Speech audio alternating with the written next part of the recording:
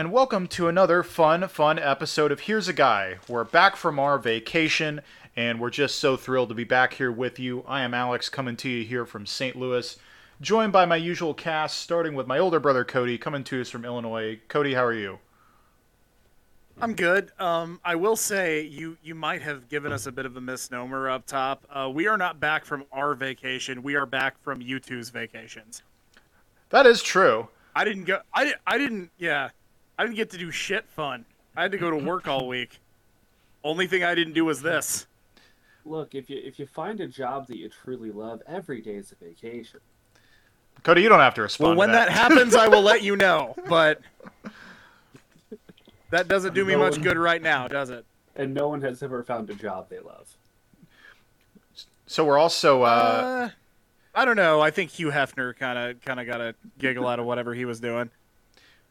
We're also joined by JackJohn, coming to us from Indianapolis. How are you, JackJohn? I'm doing great. I quite loved my vacation. I got to see our friend Pookie, and I'm sure we'll go over other things later. But it was a good little break. I had fun. Yeah. So what we had going on last week? JackJohn had already been scheduled to host our friends Pookie and Kelsey. They went to Indianapolis and went to Gen Con, which is a board games convention, and it looks like they had a great time there, met up with some other cool people as well. Is that all correct? Did you enjoy yourself? Yeah, it was a ton of fun. We got to meet Cassie and Josh, some great friends, basically from our D&D Twitter friend groups. It was a ton of fun just to get to meet some awesome people that we kind of known and spend way too much money on fucking board games. That's right. I was say, how is your wallet feeling? I saw Cassie said something on Twitter that. Yeah. I bought a couple games. I didn't go too crazy, but there was also food trucks outside, Ooh. and I spent an equal amount of time on fried food that weekend. Perfect. So your wallet feels like my liver the day after I wake up after I visit you in Indianapolis. Then. Yes. Except replace every brewery that we go to with just a new pop-up realtor with more cool board games. And I'm like, well, fuck, I already promised myself, but look at this cool shiny thing. And then I just do that for 7 hours a day. So what was the coolest thing you got? What are you really jazzed about? In my true nerd fashion, I bought a physical book for a tabletop role-playing pro wrestling simulation that I plan on running soon. I saw the picture of that, and I was extremely jazzed. And while not for me, I did buy a fun little children's book of Call of Cthulhu. Now, what could you possibly need that for, other than you being a child? As it turns out, this will be the first time saying it on this podcast, but my wife is pregnant. Which is exciting, yeah. Which means that I get to buy fun, cute kid shit. Well, don't worry. We'll help you track the bastard down. That's right, everybody. Here's a fetus. Jesus Christ. Well, anyway, that's nice. Congratulations, JackJohn. That's neat. I can't wait for the episode title this week to be Here's a Fetus. It very well may be. So here... or not. It could also not be. Yeah. But I feel like there are much better ways to, like, after the first episode we do after he's actually he or she, I don't know if you guys know yet, but we don't. After the aforementioned fetus makes its appearance, be here's a little guy. Aww. If it's a guy. Or here's a little gal if it's a little gal. I love that. So no, just kidding. You're gonna be way too busy to have time to do anything as fun as this. Yeah, no, it's gonna be interesting in the next year figuring out how to juggle the 10 projects that I do weekly. Yeah, better not. I thought you were going somewhere else with that sentence. I really thought you were going somewhere else with that sentence, and I'm like, first of all, Laura's having centuplets, and also please don't juggle them. As I say, juggling the baby's probably. It's probably fine unless there are at least triplets. Yeah, then you might be in trouble. It's okay as long as you're good at juggling. Wait, can you juggle? You seem like a guy who you give off vibes of a guy who can juggle. At one point I half jokingly said that I was going to start to learn, and then I tried it and I was like, this is boring as shit. So I stopped. I think ever Juggling, since you seem more like a You seem like a yo-yo guy to me. We know a yo-yo guy. We do know a yo-yo guy. I think ever since you told me you were a bowling guy, I just assume you have every random talent. It would appear that way, but no, juggling to me is just like, all right, cool. Now what? I don't know. But back to this is one of my favorite weird NFL fun factoids is AJ Green is actually a very accomplished juggler, and he took it up like when he was in school to help with his hand-eye coordination specifically for football. I mean, that makes sense at least. How much that actually helped, I don't know, but at least now you can juggle. It wasn't a totally useless skill. You pull that out in the supermarket somewhere, people are going to pay attention. If the NFL ever adds a second football to a play, he's locked in. I mean, I have seen some of the other guys that have played for the Bengals over the years, and they did plenty of juggling with just one ball. So I was also out. I was having a staycation because I had a rare light week. And to recap what I did, on Monday, I did absolutely nothing. It was fantastic. On Tuesday, that morning, since I lived right down the street, I decided to get up that morning and just drive down to the zoo and wander around there for about an hour and a half. Then Sarah and I went to Joy's Deli and I got a sandwich, and I dropped off my dry cleaning, and that was it. And on Wednesday, I got my hair cut, and I picked up said dry cleaning, and I went to the shaved ice place. And it was wonderful. A great 3 days it was. And then I went back to work. So the way you phrased that, wander around the zoo, it gives it a much more melancholy quality to the sentence than one would normally expect at a zoo. Because there's never supposed to be sadness at a zoo. That's one of those places where if anyone's sad, something has gone horribly, horribly wrong. Well, I guess then clarify, just in case anybody's concerned. I love wandering around, so it's like one of my favorite things to do. I made a checklist of animals that I wanted to see, and I saw all of them except for one. The okapi was not outside, but the capybara, the mongoose, the red panda, the kookaburra, the kangaroo, the babirusa, there was a bear, there was a lemur, and I just put big frog, and I saw one of those. So I can't remember what they were called, but I remember there's some big frogs there. Now you go to the zoo quite a bit. Do you hit like the same animals every time, or do you like try to like section them off? Well, you can cover the whole area in a day. What was kind of nice about this? Yeah, that's what's cool about the St. Louis Zoo. What was nice about this, just going by myself, is I could go in whatever order I wanted and kind of prioritize whatever I wanted. And it was a weekday, so there was barely any crowd, mainly just tourists and like one field trip. And there was a large group of Mennonites as well. They were having a good time, it seemed like, so good for them. I'm imagining you just following a group of Mennonites, like as engaged you would be like watching polar bears. Like, ooh, that's how they interact with food. This is an interactive exhibit. I've never seen this one before. There's just like a worker like hitting you in the back that like, stop touching the Mennonites. There actually is a... Did we cover this on the podcast at some point? Where some guy started a zoo and actually kept like a pygmy from some Amazon tribe in it as an exhibit. That was a subtopic in one of mine. I can't remember which one. I thought we talked about this at some point. It was the skull guy, the guy who got duped, the pain in the ass geologist. Yes. Yeah, that was he had that guy vouch for him. Was that guy? Yeah, not good. You shouldn't put people in zoos, and apologies to all our Mennonite listeners for implying even such a thing. But in any event, we come back. But we can say whatever we want about the Amish because they're not allowed to listen anyway. Right. So we come back, hopefully refreshed. There was some stuff that happened. I did want to give just a little bit of a roundup. Yet another good reason to follow our Twitter account at Here's a Guy Pod is you'll see things get retweeted that serve as much as anything as kind of pins for stuff to mention. So there were a few goings on I wanted to mention. First of all, what was her name? What was the lady's name? Carolyn Bryant, after decades as a fugitive, was taken into custody. And the sight of an extremely, extremely old woman with an oxygen tank getting taken to jail would be jarring until you find out that Carolyn Bryant was Emmett Till's false accuser.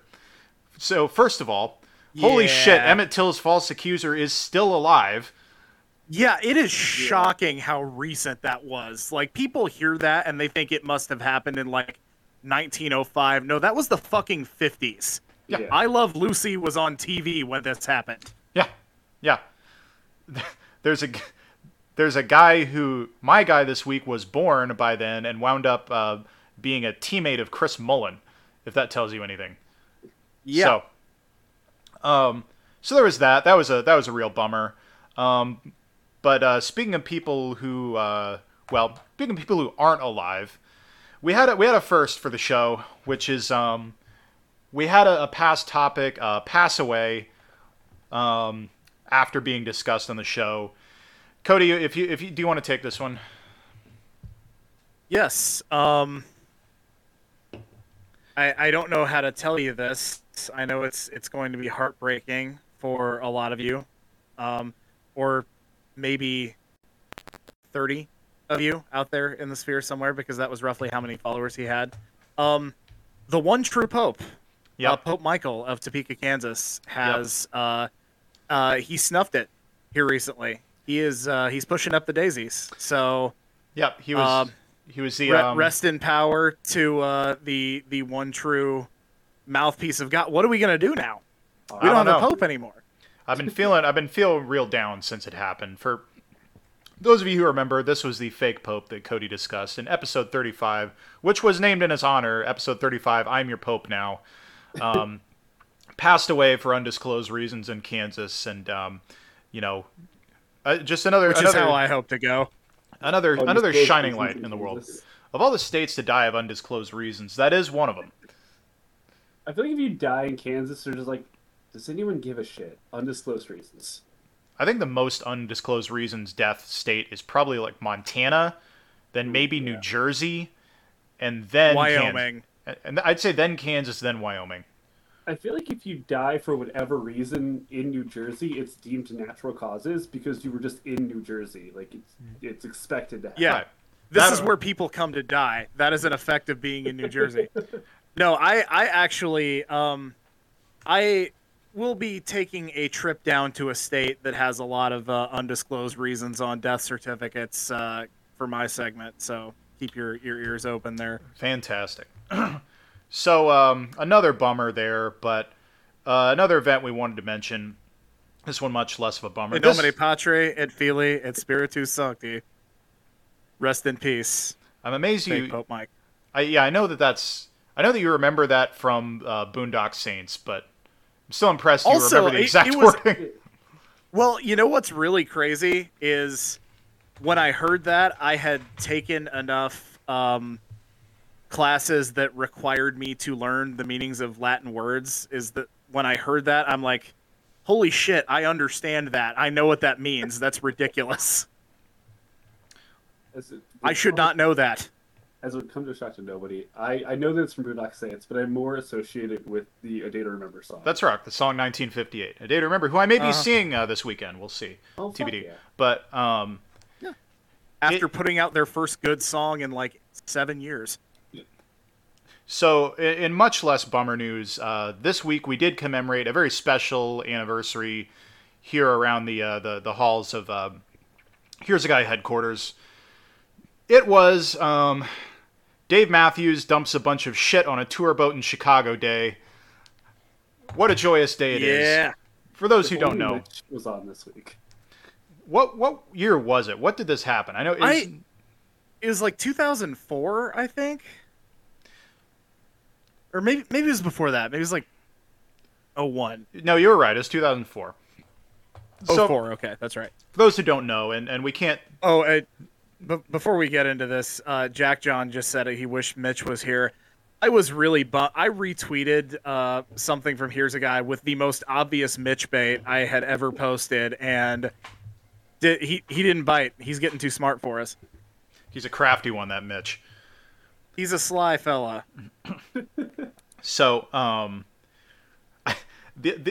similarly, several weeks ago, probably like a month ago now, the Here's a Guy account did retweet something just random about how badly the Marlins have been doing, and JackJohn didn't take that bait. So it's like, it's obvious. It's one of those things where it's just like, yeah, I know. It's like when you guys make fun of me for being bald. I'm like, yeah, I know, but come on. Like, I'm not going to tell you it's not true, but... That also must have been the rare day I wasn't on Twitter, because I absolutely would have reacted to that if I saw it. But yeah, no, the Marlins are shit. Well, I have no defense. Speaking of shit, despite having a potential Cy Young candidate, they are still garbage. That the Cardinals pretty much just gave you for Marcell Ozuna. So, and I can't wait to give that player to somebody else. Hell, maybe the Cardinals will take him back. On August 8th, 2004, for those who don't know, the Dave Matthews Band was on tour. Took a little stop in Chicago over the Kinzie Street Bridge, and decided this was a decent place to dump the human waste from the tour bus's Blackwater tank.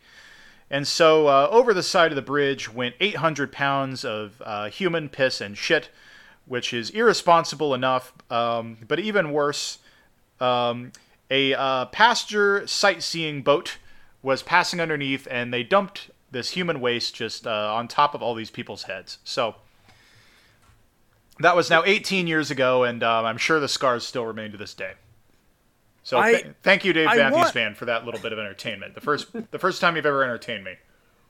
What I love about that story is that there are two different scenarios that are very interesting to put yourself involved in that story. First of all, think about being the bus driver who just released that and then sees the boat coming and realizes what he just did. I can't even imagine what emotion that would bring out. Like, what do you even do when you have fucked up that badly? It's like those kids in I Know What You Did Last Summer after they ran over the guy. It's like, what do you do? Yeah, when you dump all your shit over the side of a bridge and you suddenly start hearing screams from below, that's a real dagger in the heart moment, you know. Unless this guy was just a total psychopath and he was like, I mean, which is also a funny scenario to imagine. He was touring with Dave Matthews Band. He may have been an actual psychopath. Yeah. But also, imagine yourself being in the boat right as the contents are being unleashed, and you know what's about to happen, but it hasn't yet. You just see shit 50 feet above you, and you're just like, there's no way that's not hitting me in the face right now. I would just be refusing to believe it until it finally hit.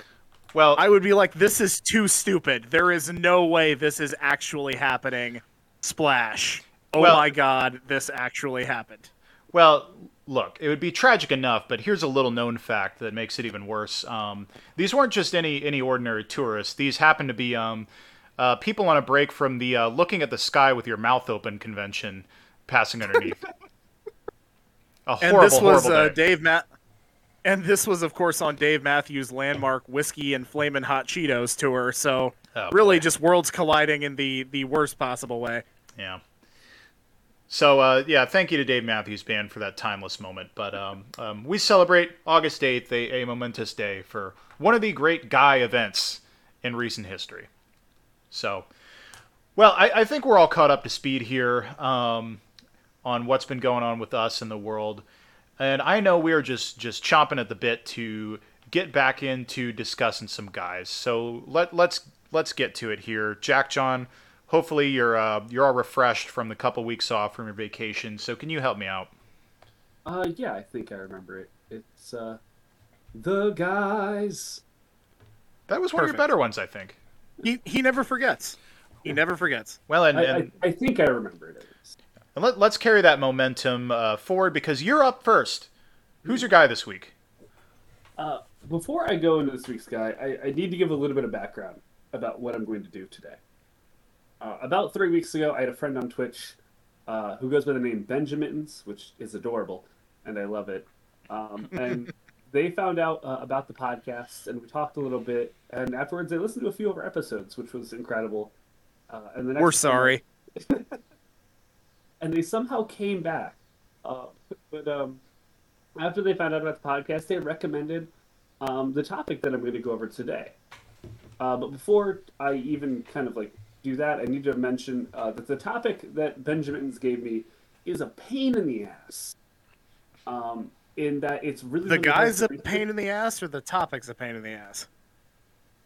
Yes. Okay. Okay. Yeah, I figured. And last episode that we did is in part to that. And if you remember last episode, episode 40, The Wonderful Ball of Shit, I covered Jeffrey Erickson, better known as the Bearded Bandit. That's right. Very fun segment. For today's guy, I found Jeffrey and countless other men competing in that research because of the similarity between the two topics. Okay. Ad nauseum. Because as it turns out, the moniker The Bearded Bandit was just abused in news reports and columns and media all throughout the 90s and 2000s. Mm-hmm. More on that later. Okay. With that, today's guy is Brett Ryan. Brett Ryan was born in 1981 to a very loving family in Scarborough, a suburb on the east end of Toronto in Canada. We got a Canadian this week. Another Canadian. Starting to rack him up there, eh? Tell you all about him. Brett was born to parents Susan Ryan and William Ryan. Susan was a noted housewife, gardener, and beloved Blue Jays fan, which automatically makes her quite the parent to raise somebody. And we combine that with the fuck's William. that supposed to mean? I don't know. I was going to make a Blue Jays joke there, and in my notes I just kind of trailed off. I have nothing against the Blue Jays. But... Would make her pretty happy right now. Would have been an okay way to go with that. Yeah. We'll get it in post. It's okay. I'm sure Joe Carter's a wonderful parent. Just want to throw that out. One of the most underrated players. Being a Marlins fan, and a rad dude. I don't watch much baseball anymore because it all makes me sad. So sure. My knowledge of the Blue I will Jays say though, keep up season to season. I will say though, if you are wanting to watch some baseball and not think about the Marlins woes, Toronto's a pretty fun team to watch. Yeah. You get to watch Matt Chapman do his thing over at third and watch Vladdy Jr. hit some moonshots. You're doing okay. And a really cool looking stadium on top of that, Rogers Center. Big fan. And 3 different MLB Hall of Famers kids. That's right. Also, to Father William, who worked for the Toronto Star. And their two parents seemed to be basically just great figures in the neighborhood, as well as pretty overall, like, straight-up middle-class parents. They raised their children, a total of 4 sons, to be very outgoing and very a part of the neighborhood. So we had, of course, Brett Ryan, and then his older brother Christopher, and younger brothers Alexander and Lee. While Ryan's growing up was seen as outgoing, he was also considered to be popular and lived a pretty average social life. He was well-liked amongst his peers and was often seen as one who would party and would spend what he could monetarily on his friends. He was the kind of person who would kind of go out of their way to show you affection through spending. Yeah, okay. Always nice to have a couple guys like that around. Yeah. Yeah. Maybe not the healthiest way to relate to people. Yeah. But if you've got good friends that don't abuse it, then yeah, obviously everyone's going to appreciate you for it. Yeah. And it was also said that in his free time... Don't know what the fuck that's like, but... In his free time, Brett would also volunteer at a local hospital and would even referee Little League games. So just all around a good dude. Yeah, it takes a lot of patience to umpire a Little League game. I did that for a summer when I was in high school. Never fucking again. And it's not even the kids. The parents the coaches are just such complete twats. Yeah, how you got out of that summer without getting in a fist fight is it's still beyond me. Yeah, and me too. Yeah, there's some fun stuff from that, but we won't get into it on the podcast. I feel like Cody got into fist fights, just none on the record. No, but there were some moments. Anyway. But Brett would then go on to attend Toronto University And pretty much like every guy that I cover, for whatever reason, Brett would not finish and would end up dropping out of college. Now on hard times and low on cash, Brett would turn to old reliable robbing banks. Mm-hmm. Of course. Here's a guy after all. That is an interesting turn to take from, I'm not really sure what I want to do yet. I haven't found anything that clicks with me, but I need, something to keep me going for right now. Oh, I'll commit one of the hardest crimes there is. Let's try that. I think I'd be good at it. Like, can't you just start by pushing over an old lady or something? Just warm up to it. Well, only if you take her purse, because otherwise that's not really a warm-up. That's just elder abuse. Well, sure. Yeah, now you've just assaulted an old woman and you're still broke. Which you might, depending on how old and frail she is, might wind up costing you more time than the bank robbery. During the years of 2007, 2008, Brett would go on a tear through Toronto and the surrounding area, robbing a total of 14 banks. Now, God damn. The fucking natural here. Right? The kid coming out of left field just stealing everything. Now, how would a man of Brett's nature handle such a task? Unlike Jeffrey Erickson, our previous guy, Brett was not versed in police tactics, trained in armed combat, and lacked crucial connections to make the job easy. Well, Brett simply dressed up as an old man and demanded money. Okay. I'm sure. You mean he just went in there and was like, give me $50. Come on, I'm very old. Please compensate me. Adorned with a gray beard, medical bandages covering his face, and one arm in a sling, Brett would slide the teller a slip of paper saying that he was armed and demanded money.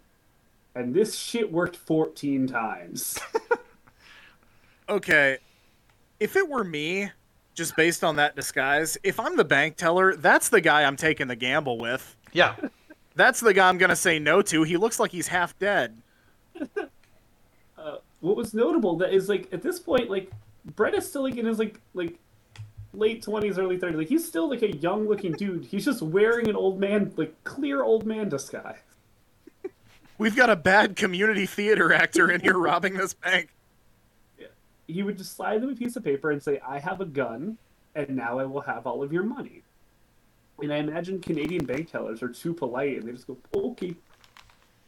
Also, turn that TV in the corner to Lawrence Welk, or I swear to God I'll burn this place to the ground. So this happens 14 times in the Toronto area.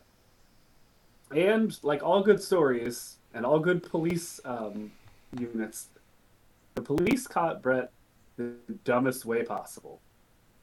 See, Toronto had been getting ravaged by the fake beard bandit, as he'd known to be called. Mm-hmm.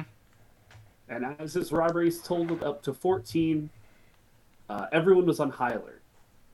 Brett, the true brainiac, decides that now is the great time to treat himself to a little bit of the lavish lifestyle that he would love to have. At this point, Brett's estimated earnings from theft, quote unquote, totaled about $28,000. A pretty handsome get. Whether theft equals earnings depends on who you're stealing it from, as far as I'm concerned. Like, if you knock out Jeff Bezos and take 50 grand off him, yeah, you earned that, 100%. But Brett goes to a very fine store in Toronto, and he decides to buy a very high-priced item as a reward for his tough work. It was a new fake beard, wasn't it? There's no fucking way. There's no way. There is absolutely no way that's what he actually bought. Tell me that is not what he bought. If you don't tell me that is not what he bought, I'm going to throw myself out of this window. This is one of these, it's on the first floor, but I will still do it. This is one of these moments where I do wish we had video for you to all see JackJohn's face. Brett goes to a costume shop. God damn it. Buys a high-quality fake beard.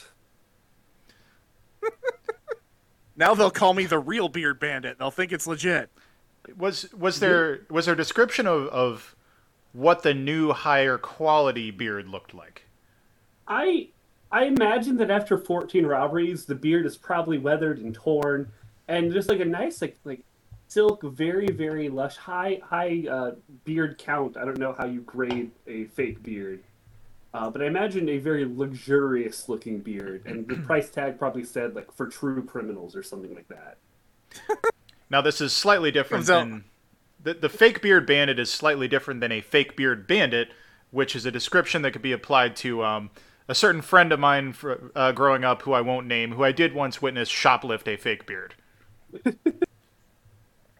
Did he wear it out? Yeah, that's what I was saying. He did not wear it out. That would have been a little too much. But it did wind up getting featured in a certain movie that we made later. But anyway, let's move on. So this high quality beard at the costume shop was obviously a plant and was alerted to the police, and the police then began to trail and find the whereabouts and location and identity of a one Brett Ryan. But yeah. Technically... So wait a minute.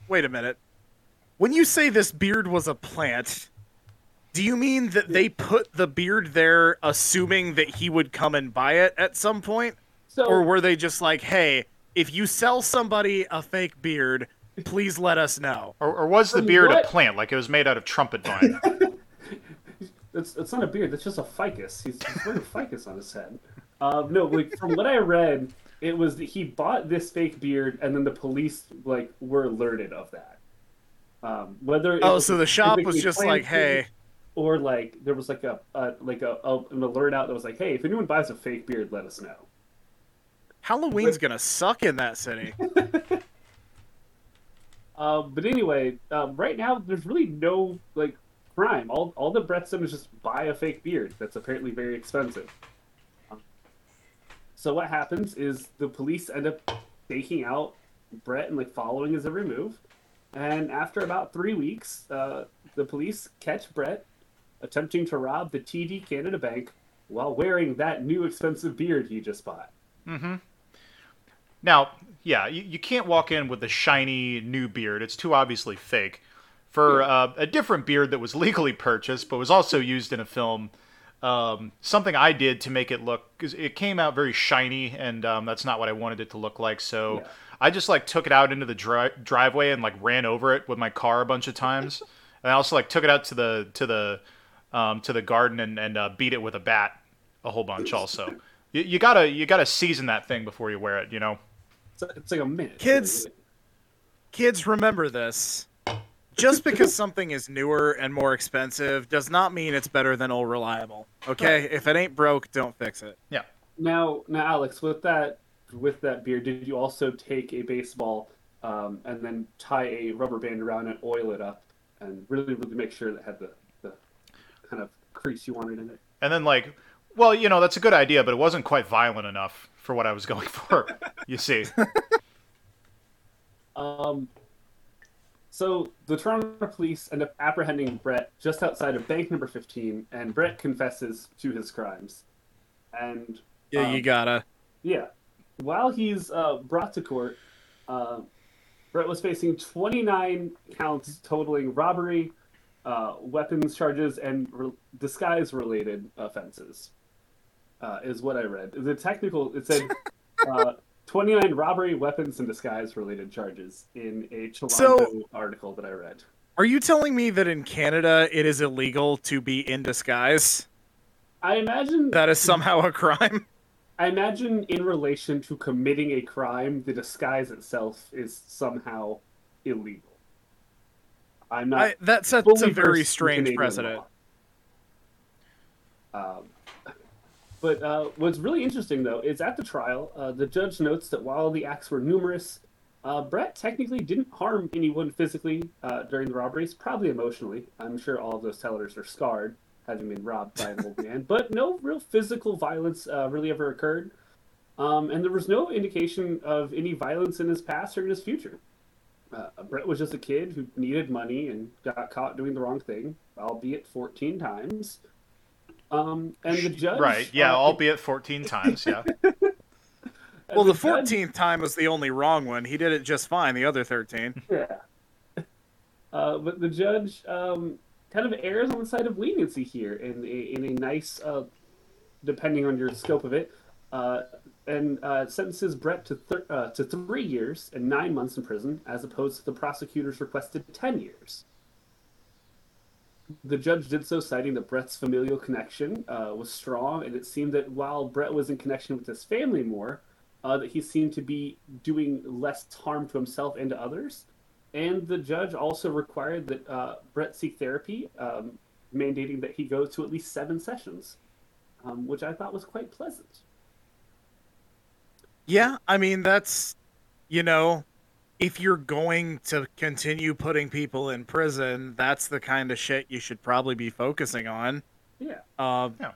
Instead of just throwing them in, general population with an hour of yard time every day, and the rest of the time you're getting your ass beat. That's the one time they try restorative justice, and it's the fake beard bandit. All right. All this seems to reform Brett, for the most part at least. Brett, shortly after getting out, ended up finding a girlfriend on a blind date. Everything seemed to go well there. They ended up falling in love. She was a bank teller. They ended up falling in love. Brett ends up going back to college. He even ends up getting a job in IT.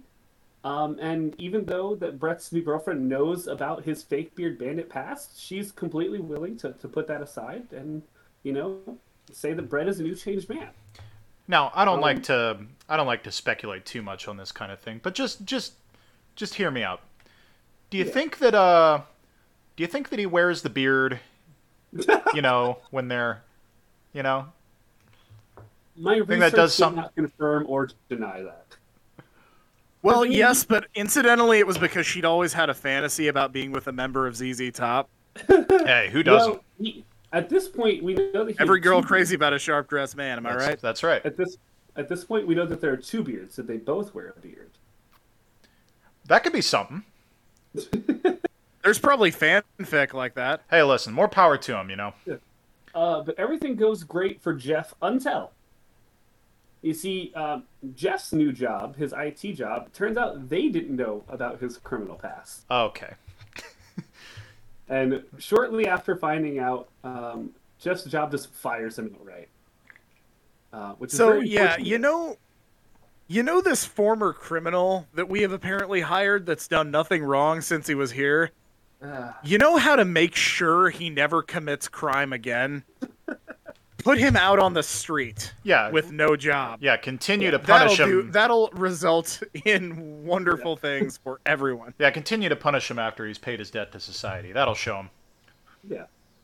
Which unfortunately leaves Jeff now reliant on his mother for financial support.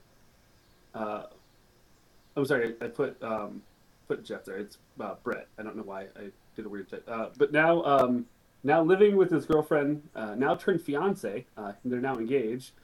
Brett is now caught in a very dangerous situation.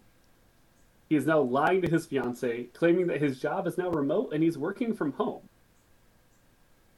Okay. He doesn't want to admit that he's lost his job to his fiancée. I don't have a ton of real-world experience with this because, believe it or not, in my adult life, I have not managed to fuck up this badly. But,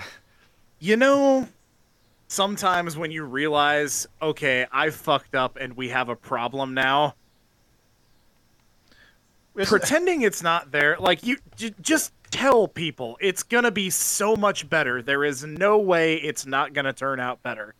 This kind of shit is not sustainable. You can't do it for very long. This is starting to become some real George Costanza shit.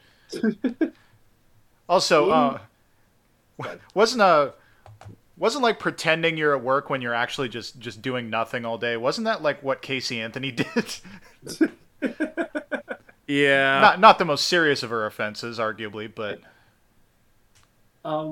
But basically, the reason that he couldn't find a job, presumably after being fired, is not only due to his criminal past, but he also lied about finishing his college degree, because he had dropped out as well after going back to college. So, you can't be doing that. I mean, you can. This is an unpopular opinion, but I think it should be fair game to lie on your resume. I know it's not, hence why I'm not going to do it. But like, if they catch it. But if not, can you really be that upset? Yeah. I don't think there's a crime for lying on your resume. No. Yeah, I mean, I feel like it's like the 15 minutes after the professor's late to class thing. Like, if I haven't fucked up or been fired and you haven't caught on within, like, a year of me being at this job, you are no longer allowed to fire me for that. Absolutely. So all of this is happening now with Brett being very, very reliant on his parents for basically money, doing odd jobs around the house, basically just to cover for his life right now. And this all comes to a head 1 month before the wedding. Brett's mom basically threatens to cut him off financially and says that he must come clean to his now fiancée, soon-to-be wife, or the money supply will run out. Panicked, Brett realizes all of his options, and he decides to do the one thing that makes the most sense. Oh, Jesus. No, Brett. Don't do it, Brett. Brett, no. Think this one through. You've come so far. In order to make all this go away. I would like to think this is actually the thing that makes the least sense. That's what I would argue, but I'm not Brett. In order to make this all go away, Brett begins to plot to kill his mother. Oh. Well, now that was a hell of a left turn. Now, let me just say, that's not what I was expecting him to do. It is worse than what I was expecting him to do. I thought he was going to go rob another bank. Yeah, I was all ready to do the Pacino just when I thought I was out, they pull me back in thing, but you've thrown me a curveball here. I got nothing for this. Brett plants a crossbow in his mother's house. Sorry. To be clear, it's not funny to do that. But it's like funny that it's a crossbow. It's the funniest of the weapons that you could choose to do this unfunny thing, you know? Yes. Like, where do you even get a crossbow? Except for, like, unless he had rigged up some large spring-loaded apparatus with a boxing glove on the end of it. But yeah, short of that, a crossbow is about the dumbest way you could do this. Brett then gets a new phone and a new laptop and sets them up in his own apartment to establish an alibi as to where he is going to be the day he goes over to his mother's house. It's already too convoluted, man. However, unfortunately for Brett, and fortunately for everyone else in reality, Brett just couldn't be asked to set up the phones or the laptop, so they just remain like unturned on, unregistered, like they just existed. But his alibi just immediately falls through. They were still in the box. Pretty much from what they weren't even like turned on. But Brett goes. Also, the idea that you can prove that you were home all day by setting up a laptop connected to the internet and expecting your IP address to do the work for you. If that doesn't work unless you're actually doing stuff on the internet. Like, if you just leave it there connected the whole day, they're just like, oh, he left his computer on. That doesn't prove shit. Like, you just got YouTube autoplay going on all day, and it's like, what? I was watching all these videos in a row. I can't believe How this many guy... times do you really need to see I'm a banana? I can't believe this guy... You watched the 10-hour version at one point. I can't believe this guy cut corners in a plot to kill his mother. Like, of all the things, that's the one you can't half-ass, I'm pretty sure, if you want to pull it off. Yeah. So Brett goes over... You gotta be a certain type of person to pull off matricide, and a habitual half-asser is not the type of person, which is what he seems to be. So Brett goes over there, and the argument with his mother begins to get heated. So much so that his mother, Susan, ends up calling the brother, Christopher, to come over and basically to help and intervene and basically talk some sense into Brett. In the meantime, Brett then goes into the garage, grabs the crossbow, and shoots and kills his mother. So he hid it in the garage. Yes. I really hope he just hung it up above the workbench with all the saws and shit and hope nobody noticed. It's on two hooks where it's just prominently displayed, and he's just all right, it's time. So his dad's setting up to do some repairs around the basement. All right, ball peen hammer, screwdriver, screws, saw, crossbow. But wait, what? No, that's not supposed to be there. So one time, one of my friends, the same one who shoplifted the beard earlier, actually he invited me over. Said a couple of the guys were over at his place, and they attempted to set a trap for me by setting up like an elaborate series of strings with a cup of water that was sitting over the top of the door, where me walking through would trip it and it would fall on my head, and it completely failed and didn't work. And so I open the door and I see this thing up top not falling. I just hear, "God damn it!" And he runs out, grabs the cup of water, and just throws it in my face. So this apparently was the much darker, less fun version of that. Yeah. The brother Christopher then comes over. Unfortunately for Christopher, Brett knew this was going to happen and was hiding in the house, and then shoots his brother in the head with a crossbow. At some point in the middle of Christopher coming over, he'd also contacted his other brother, Alexander. So while Brett is like essentially hiding the bodies, Susan and Christopher, Alexander comes over and is then shot again. So Brett has now killed his mother and two of his three brothers. So I just imagine every time every time somebody new walks in the house, he's like, "Oh, come on! How many of you am I gonna have to kill?" It's like a bad sitcom episode. And lastly, his brother Lee comes home, who lived there, and sees all of this. Okay, well, you should have seen that one coming. And for whatever reason, Brett isn't able to get a shot, or he misses his shot, and Lee is able to escape and alert the authorities, to which Brett is then shortly after arrested and fully commits to all of the other shit that he has now done, thus giving him the second nickname, the Crossbow Killer. Well, that is certainly an update in coolness factor. I just imagine that when Lee got to the police station and was telling them what happened, the cops are all like, "Yeah, whatever." "Oh, yeah, my brother shot my whole family to death with a crossbow. Sure, kid, get the fuck out of here. We got shit to do." And then just go back to watching Judge Judy or whatever they actually do all day.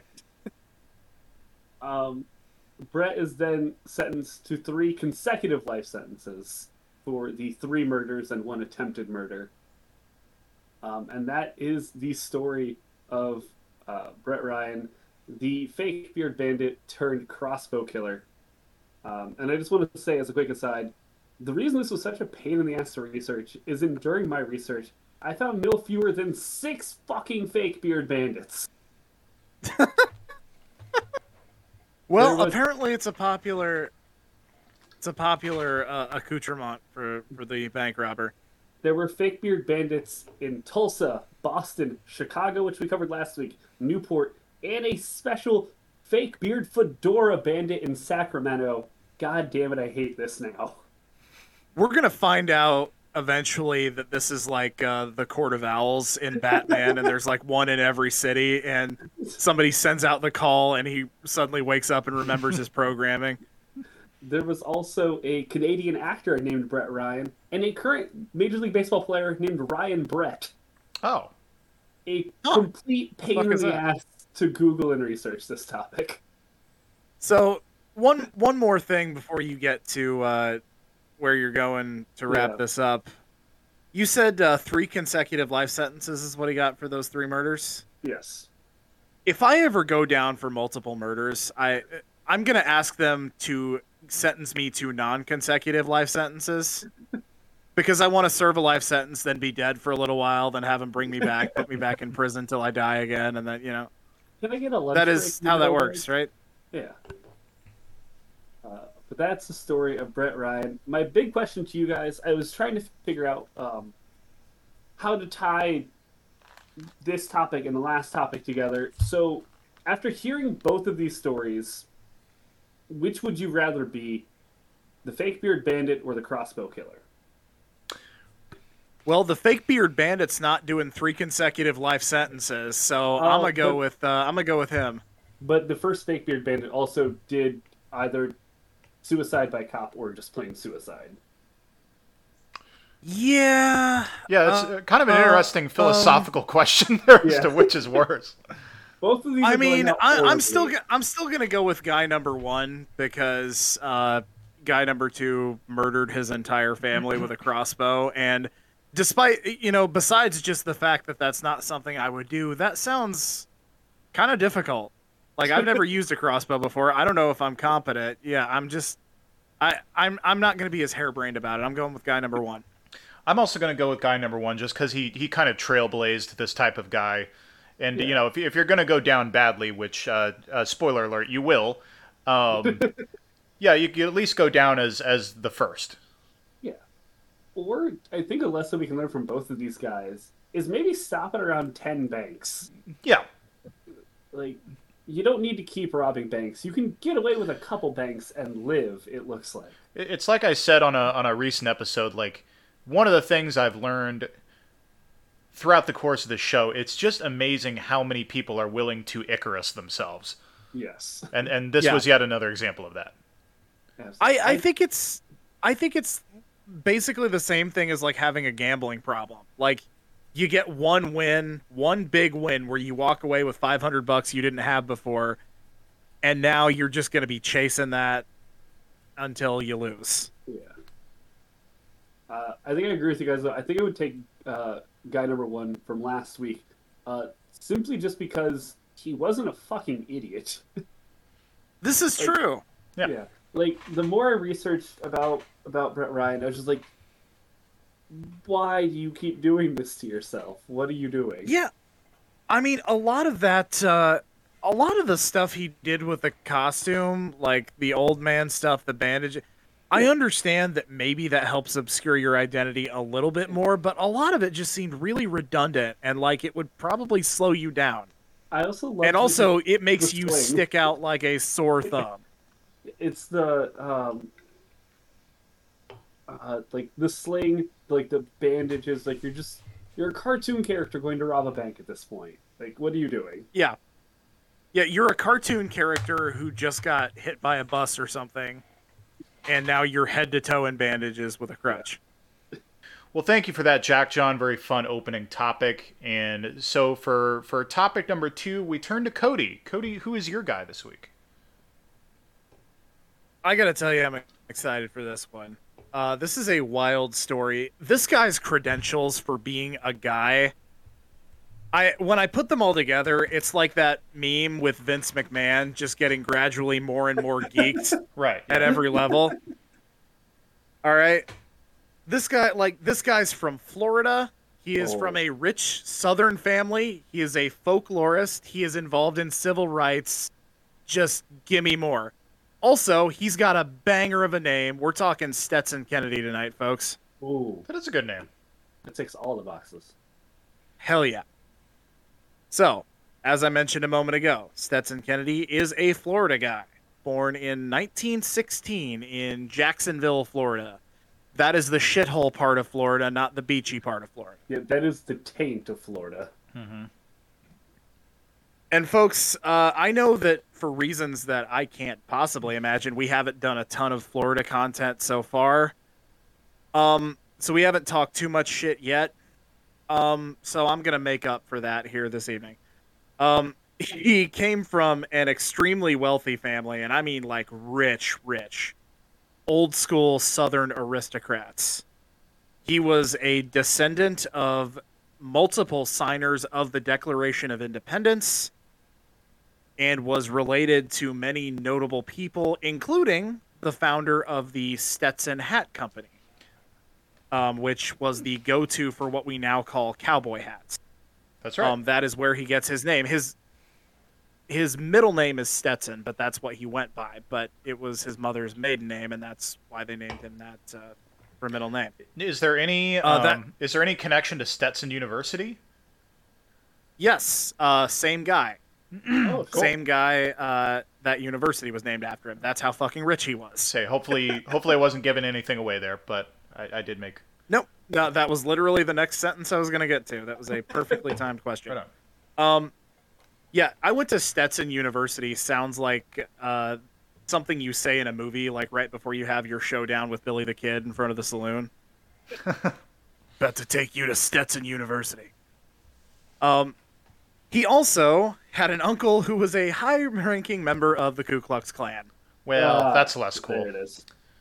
Yeah. The less fun hat. Yeah. Are you telling me that a rich person had a connection to a shadowy racist secret society? Yeah, the Southern aristocracy is so out of character for them. But sometimes lightning strikes. Well, I mean, it still exists in some place. I mean, here in St. Louis, we have the Veiled Prophet, which is kind of the same shit. There is a little town near where we grew up that we know still as recent as when we were in high school had an active official Klan chapter. That's right. Yep. And I can't imagine that it. I assume it's still there because I can't imagine any of these people found anything better to do. So.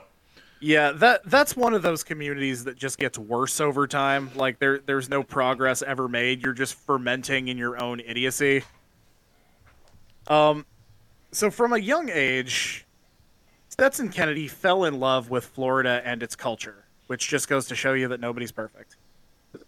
It is, I mean, not to completely bash Florida, but it's hard to imagine somebody falling in love with a culture whose touchstone is just headlines that look like Mad Libs. Yeah, I'm trying to picture the culture for Jacksonville, and all I can just imagine is drunk Jaguars fans, which don't exist yet. So I'm interested to see what culture he found so fascinating. Yeah, it's the only state in the U.S. whose main import is cocaine and whose main export is also cocaine. Yeah, Shad Khan's the one. It's got its own little DNA there. Shad Khan's the one drunk Jaguars fan, and that's just because he owns the team. Tony Khan is just drunk as hell, also there. Mm-hmm. And Trevor Lawrence. Well, God bless. If I were him, I'd be drinking quite a bit these days. So anyway, Kennedy at this young age really became interested, especially in the folklore of the area. And this is where I kind of sympathize with him. We've talked about it a little bit in the context of especially like horror stories when Pookie's been on. I love a good folktale. Yeah. I love folklore. It is literally basically what we do. And the reason that we like doing what we do is because we like shit like this. So he began reading a bunch of Florida folklore, and even began writing poetry about his home state. Cool. I did not look up any of his poems about Florida, so I decided to just give you an example of what I think a poem about Florida might sound like. Yes. all right. Okay. It's just a short one. Nothing special. Twixt Everglades and Bayou, past marsh and orange grove, I met a great misfortune when into the swamp I dove. For therein lay a gator, awaiting me with bated breath. And though he did not get me, he swallowed all my meth. Yeah, there was gonna be a meth reference in there. Yeah. I was waiting for it. Yeah. Very nice. Thank you. So, no. Thank you. All right. I promise I will stop shitting on Florida for a second and actually tell the story. Alex and I make no promises. Well, that's fine. You're not the one who's tasked with getting through this. So, his opinions on race relations were also set in a very specific direction at a young age.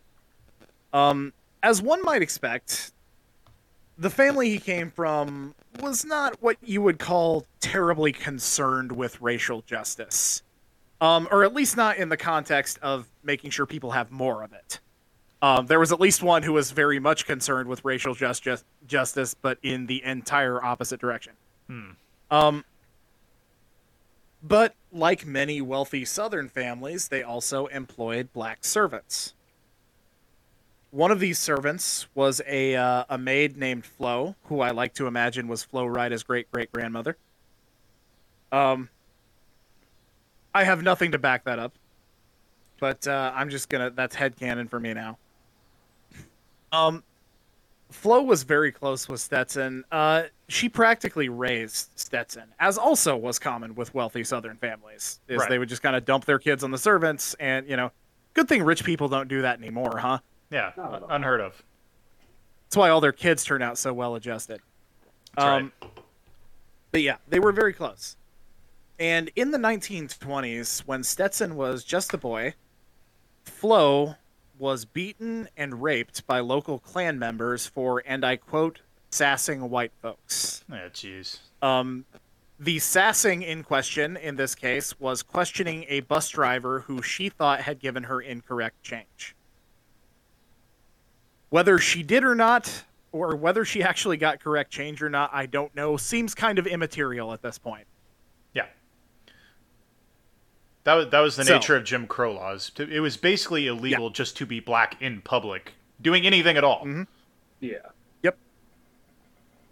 So, again, as I mentioned, Stetson was a kid when this happened. And JackJohn, as you will be finding out in these next couple of years, one of the many really fascinating things about children and how their tiny little brains work is that while most of the time the fact that they don't have any real life experience or education to speak of is a detriment, in some cases, not having all of that external information presented by people who all have their own biases and opinions actually allows them to be a lot smarter than adults in those situations. Yeah, they haven't learned all the bullshit yet.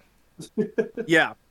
And this is one of those cases because, Stetson growing up in a family like this, in a place like this, had this not happened basically, right where he could see it out in the open, he likely would have grown up to be kind of a racist piece of shit. But as many children do, Stetson saw it, observed it for what it was, and went, oh, okay, so these are the bad guys. Yeah. Okay. That's easy enough. Yeah, you just did a horrible thing. You guys are the bad guys. Yeah, fuck you. Yeah, I'm on the other side. A lot of people who just got introduced to those ideas when they were older did not make it quite as cut and dried. His direct quote about this incident was, "At a tender age, I realized they were lying to me about a lot more than Santa Claus." And because of this incident, developed a lifelong hatred of racism and, in particular, the KKK. This guy hated the Klan, which, if you're going to hate a group of people, you could do worse. So he enrolled in the University of Florida in 1935, but left after 2 years without receiving a degree. He subsequently enrolled in something that I had never heard of before, but encountered in this research, and it's really cool. It's called the Federal Writers Project, which was a section of the WPA under Franklin Roosevelt's New Deal program. If you are unfamiliar with what that is, basically the WPA was an organization that the government formed to, during the Great Depression, in order to boost the economy, basically just create work for people. See, in the 30s, McCarthyism wasn't in full swing yet, but it was still a point where the U.S. would shit its pants if anything even looked like communism. So literally the simple solution for FDR, and what I believe he wanted to do at first, was just basically do like a stimulus, just give people money. But then he realized a lot of people are going to be very opposed to that because this is America and you can't ever give someone money unless they are working their brains out for you. So he created the WPA to come up with all of these projects that they were like public works projects, building dams, the Tennessee Valley Authority, stuff like that. Doing lots of these public works projects. So he had something productive that he could pay these people for. Yeah, making people work for it rather than just giving them the money. A rare issue where both Joe Biden and Donald Trump are to the left of FDR. Yeah. Enjoy it. It doesn't happen very often. Yeah, and again, I think FDR would rather have done that. But probably true, yeah. As stupid as it is that he had to do that, there were some very cool things and very useful things that came from it. Yeah, part of the aforementioned TVA. Yeah, the power grid basically in the South was, came about because of this. But one of the more obscure things was this Federal Writers Project, which was because this didn't just extend to people who did like manual labor. He included some creatives in this too. It was a way to create work and income for writers when nobody's buying books. You're not selling books. Newspapers are laying off staff just like everybody else. If they weren't absolutely essential, most of them would have gone under.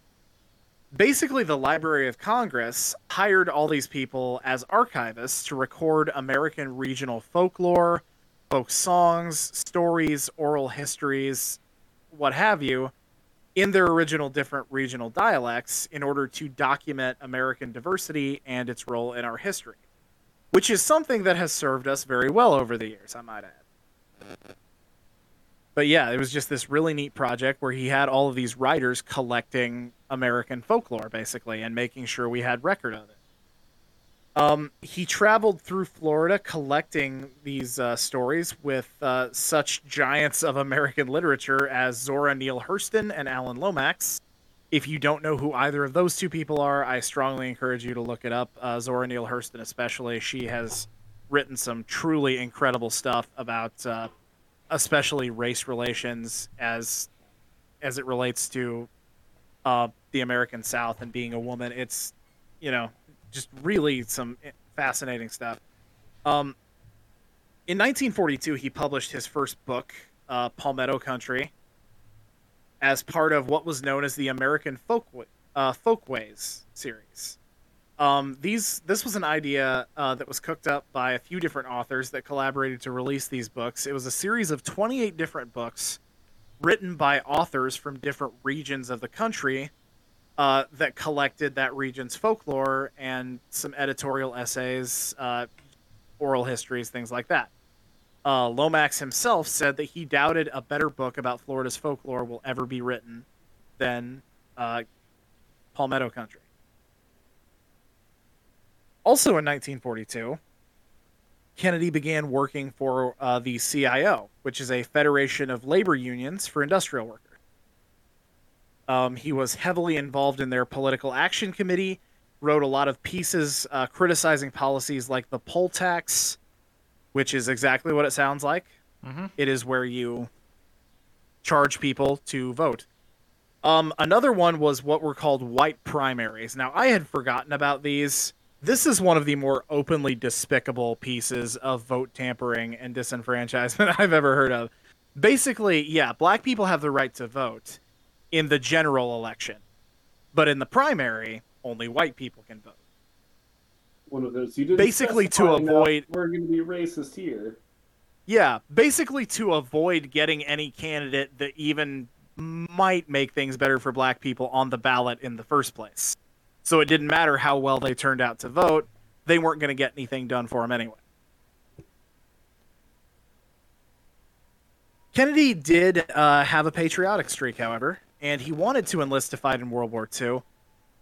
However, he had a bad back, which made him unfit for service. So he decided to serve his country by actually making things better within the country, which I'd say is a pretty good way to do that. I would argue that is, in fact, a much more sincere form of patriotism than your garden variety, American flag waving, gun toting, American sniper loving type of patriotism. If you love your country, instead of pretending everything they do is good from Jump Street, maybe acknowledge what's bad and then try and make it better. Just a thought. Sounds preposterous. In this economy? Yeah. And he decided to do this by combating racial injustice. It was time for Stetson Kennedy to go toe-to-toe with his life's greatest enemy, the Ku Klux Klan. Can I just say something about the Ku Klux Klan real quick? I wish you would. Like, quite obvious they're despicable. But, do you all know how stupid you look? Walking around with your stupid white sheets and your big pointy head. What you walking around with that horse shit on you, just pointing straight up in the air. You're wearing linens, for God's sake. You look like a bad Halloween costume, and you're talking about how you're better inherently than everybody else. Fuck you. Do you know how stupid you fucking look? You know what I'm going to ask you to do is take that thought and just set it gently on the table. Okay. Because we will be revisiting that idea. Oh, my favorite part of every episode, when somebody gets to say table that thought. You're going to like this one. Yeah, this is a good one. I'm anticipating this one. Yeah. So, Stetson Kennedy teamed up with the Georgia Bureau of Investigation, which is basically their state CID. And they came up with a plan. A plan to kick the Klan in the can. See, a lot of the reason that the KKK was so hard to bring down in the first place was that nobody really knew how it worked. They relied very heavily on mystique. It was a fraternal organization, secret meetings, secret handshakes, all this other stupid pageantry. But it gave them this air of mystique because people knew they were violent and destructive and they hated certain groups of people, but that's really all they knew. They didn't know how they operated. They didn't know how to avoid getting hurt by the Klan, besides just acquiescing to whatever they asked for. Now, why would the Georgia Bureau of Investigation be so concerned about getting rid of the KKK, especially in the 30s, you might ask? Doesn't sound like something they'd care much about. Well, here's the thing. The Klan didn't just hate black people. It was black people, any ethnic minority, Jews, and Catholics. Jews doing okay at this point in the U.S. at least. Catholics were Catholics were profitable and quote-unquote upstanding members of the community. Like they were what they are now. They were a religion that is seen as perfectly valid, but the Klan was coming after them all the time too. They were hardcore Southern Protestants, and anyone who didn't think exactly like they did, they would terrorize them until they ran away. Yes, Alex. Can we take a brief aside, just tell a real quick story about... I really hope you're going to tell the story that I think you're going to tell. Yeah, I'm sure it is. A story that our grandfather used to tell us about... Was it like our great great grandfather, some ancestor of ours from way back in the day? Yeah, it was his dad's dad's dad. Okay. Yes. So an ancestor of ours, in the area we lived, the Klan had started a chapter, and the only people there that they had disdain for, because there were no black folks, there weren't any Jewish folks, but there were some Catholics, and so that's who they mainly fucked with. And our ancestor was friends with one of the Catholics in town, and stood up for him at one point to one of these chuckleheads. And so one day he found somebody had thrown an apple through his window with, I believe, a threatening note. But our ancestor looked at it and realized, there's only one guy around here who grows this particular type of apple. And so he just waited for him to go by on his horse. And when he saw the guy, he pulled him off his horse and beat the shit out of him. And you didn't hear anything about the Klan after that in that area. So nice little feather in our cap. Also, in that particular town, the town that they would have grown up in, it is very heavily Catholic. So yeah, if the Klan had continued trying to make that work, they would have just gotten killed probably. So Catholic and German. So big Catholics too. Yeah. They would have whipped their asses. Yeah. So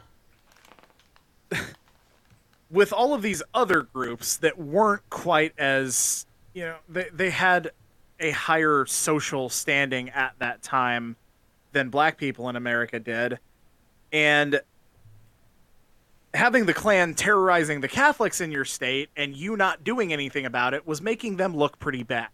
Because these are violent terrorists. That is what they are. They are terrorists. That's right. Yes. The definition of terrorist. Yeah. They needed to get rid of these guys, or at least kneecap them in some way, shape, or form. So what Stetson Kennedy proposed and the Bureau agreed to was, I'm going to go in there, I'm going to infiltrate the Klan, and I'm going to find out how this really works. What the, if I can get concrete, hard evidence that would put people in jail, great. If not, I just want to learn whatever I can that's going to let us understand these guys more, and that will get us closer to being able to take them down. And this was a solid idea. They didn't know, the affiliation structure in the Klan still is very loose. Nobody was quite sure who was planning shit. They didn't know how the info was disseminated, where they held their meetings. All these kinds of things were the type of stuff that Kennedy was looking for here. It's kind of odd now that the Klan is so ubiquitous in our culture that people really had no idea. Like the version of the KKK we see in movies, like the "Oh Brother, Where Art Thou" Klan, and the pointy hoods and all the shit that Alex was talking about. People didn't know any of that until this happened. Until Stetson Kennedy and the Georgia Bureau infiltrated the Klan and got some of the details. So he joined under a pseudonym, and he also somehow acquired a high-ranking informant. Now, typically how that happens is that means the Georgia State Bureau had something on this guy that they could have used to put him in jail for a long time and said, your options are you go to prison or you tell us what you and all your little Klan buddies are doing all the time. Either way, in 1946, Kennedy provided the information he acquired through this project to a somewhat unusual source. The hit radio program Superman. What? Yeah, that sounds really dumb, doesn't it? Well, but what? Not as dumb as you'd think. What era was this? What decade are we talking about? 1946 is the year this happened. So, obviously culture was a lot different back then. I'm assuming the idea is that this was something that tons and tons of people listened to. Oh, yeah. Superman was huge. And this is why the writers were given this information. See, people, especially at that time, were still a little mistrustful of the government, and also, conservatives had a stronghold in the South to where if he just went to the press with this, they could kind of sweep it away. Yeah. But instead what he did was he collaborated with the writers of the show on a series of 16 episodes in which Superman takes on the Ku Klux Klan. And included the actual details of Klan rituals right down to their actual secret code words. They were not shy about the fact that, hey, this is really how they do it. This is the real stuff. This is what they actually do. That is really clever. I mean, not only that tons of people are going to listen to it, but also, like, when you think about symbols of unambiguously good heroes, like, Superman is right there at the top. So, the message really got across there, I'm sure. Uh-huh. So, the idea of doing this was to, number one, spread the information as far as possible and break that mystique we were talking about earlier for the average person. In addition to providing the information to law enforcement. That was objective number one, but also to disseminate this to the public. That way, it was a lot harder for the Klan to intimidate people or bully them into joining. Secondly, and Alex, we're going to pick that thought you had up earlier off the table and revisit that now. It was a really great way to expose just how fucking lame all of this is. Yeah. It's like, you hear secret societies and, like, there can be kind of a mystique about it when it's, unknown or you only know little bits and pieces about it. Yeah, it's important to show that these guys are a bunch of fucking geeks. Yeah. They're dorks. They're nerds. Dressing up in... Yeah, the dressing up in the white sheets, the pageantry, the ridiculous names for the offices. You're not a fucking dragon or a wizard. Yeah.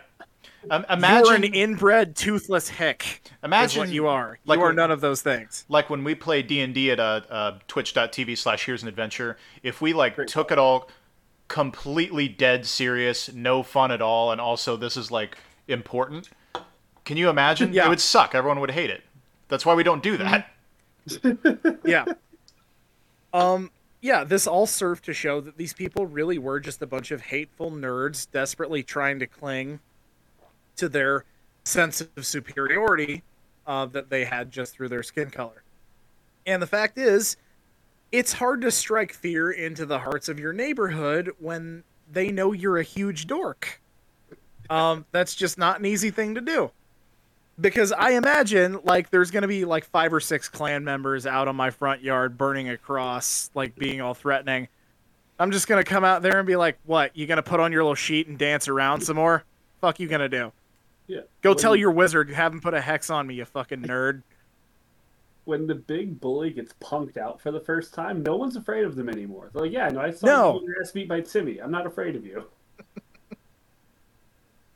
So in 1947, after he'd been doing this about a year, he'd come up with enough evidence to put several high-ranking members of not the Klan itself, but an affiliated hate group called the Columbians in prison. He put their top 2 guys in jail and helped the Bureau create files and dossiers on an untold number of Klan members and provided them with a blueprint of how their meetings worked. Basically, he increased what they had on the Klan, knowledge-wise, about 10,000%. Yeah. So, in later years, some contemporary historians have called some of the claims about this into question. Most notably, author and historian Ben Green. So Green worked with Kennedy just briefly and also examined his research, and he says that much of what Kennedy claimed he had done and what he had claimed to have discovered while undercover was actually freely given through interviews with Klan members who knew it was an interview. And that also some of the racist rhetoric that he cited the Klan as, oh, you know, I've heard this at meetings, this is their credo, this is what they believe. He said he actually acquired that by subscribing to the Klan's like newsletters, which was actually a thing they had. Back then, you could subscribe to the Klan and have them send you printed racism on paper. Again, nerds. Yeah. What good is that? What does that do? You're already in the fucking Klan. Why are you trying to make yourself more racist? Oh, I'm going to put out some pamphlets. Then people will really listen to me. I love the idea that, like, in the back, I'm just like Thomas Paine. In the back of these, like, Klan pamphlets, it's like, they're, like, running things, and don't remember, we're doing a potluck on Wednesday. Like, don't forget to bring They probably did they have things I wonder if they had things you could clip out and get like a free pair of X-ray specs that don't work or something like that. Be sure to drink your Ovaltine. You like that joke, yes. But it's like, be sure to hate minorities. Same message from last week. We covered that. We already knew that. That was literally the entire first day. And the second. And everyone since then. Yeah. So, also he claimed that he had collaborated by someone known only by the pseudonym John Brown, who did most of the actual dangerous undercover work. Furthermore, Kennedy said in his writings he claimed to have had a fairly close working relationship with state prosecutor Dan Duke. And according to Green, Kennedy highly embellished this. He said that Kennedy talked to Duke and said that, yeah, he blew that way out of proportion. However, Peggy Bulger, who is a historian from the Library of Congress, who has worked very closely with Stetson Kennedy over the years, said she also talked to Duke, and his direct quote was, yeah, Kennedy didn't do it all, but he did plenty. Also worth noting was that in 1946, he received a letter from Georgia's then governor, Ellis Arnold, that he had permission to quote him as saying that his evidence had facilitated Georgia's prosecution of the Klan. And that's like a letter that exists that was on official letterhead. That's not a fake thing. That is something we know to be true. So based on this criticism, one might conclude that maybe Green had some kind of an axe to grind here. Well, turns out, yeah, maybe he did, because The reason he had access to Kennedy's research to begin with was because they were supposed to collaborate on a book that Greene was writing about the Moors, who were a civil rights activist couple from Florida who were murdered in the 50s when their house was blown up. Jesus. And Kennedy said in an interview years later that the reason he split from the project was because Greene wanted to not only whitewash, but actually praise the federal agents who investigated the incident, because everyone knew that the local cops were part of the Klan, but they had the feds come in and investigate it, and Greene wanted to paint them in a very complimentary light, whereas Kennedy suspected that probably all levels of law enforcement were somewhat complicit in this. And he's like, no, my integrity will not allow me to put out a book where we say that the FBI were spotless here, because I don't think they were. But either way, his supporters mostly argue that even if all of Greene's claims are true about Kennedy's time in the Klan, he still did the job he went there to do. His goal was to collect information about the Klan and use it to help bring them down, and he did. Therefore, his work is vindicated regardless. After this, he continued writing for various newspapers and magazines, talking a lot about Jim Crow in the South and the continued presence of the Klan and similar hate groups. In 1952, he decided, I'm going to try and do something from the top instead of being down here raking the muck. I'm going to run for governor. He ran for governor of Florida in 1952, and his good friend Woody Guthrie wrote him his own campaign song called Stetson Kennedy. That's baller. Yeah. And by the way, if you'd like to listen to that song, I don't know if Guthrie's version of it still exists, but Billy Bragg and Wilco teamed up to record it for a Guthrie tribute album. You can definitely find that version. It's very good. I've not heard it because I'm not in my 40s, so I don't listen to Wilco, but I'll look it up. Well, yeah, Billy Bragg was the one that I found interesting there, but that's a little dated as well. But you got to remember where he was and when this was. His views, and also the fact that he was hanging out with people like Woody Guthrie, did not make him very popular in Florida. Yeah. As a matter of fact, he referred to himself as the most hated man in Florida during his campaign for governor. And there is some evidence to bear this out, as right-wing groups firebombed his house. Jesus. They like doing that kind of thing, yeah. They really like fire. I don't know what it is with these. What is it with nerds and fire? I don't know. These guys just suck in a bunch of ways that are really hard to put your finger on, in addition to all of the obvious ones. And eventually, upon realizing that, he's not going to be governor, he's not going to be able to get into the Florida infrastructure and really change things, he eventually just said, all right, fuck this place, and left the country entirely. He's like, no, I'm done with you assholes burning my house down and shit. All I ever did was try and make things better. Fuck you guys, I'm going to Europe. Yeah. And he did. He moved to France and began writing books about his time with the Klan and American hate groups, which he could not get published in America. He didn't even try. He knew that no big publisher was going to touch something like that in 1952 in America. But in France, things were a little bit different. And also, as we mentioned, he's got some friends in high places through his work with activism over the years, including the king of existentialist literature as we know it, Jean-Paul Sartre. And Sartre said, I'll publish him. Give me what you got. I'll put them out there myself.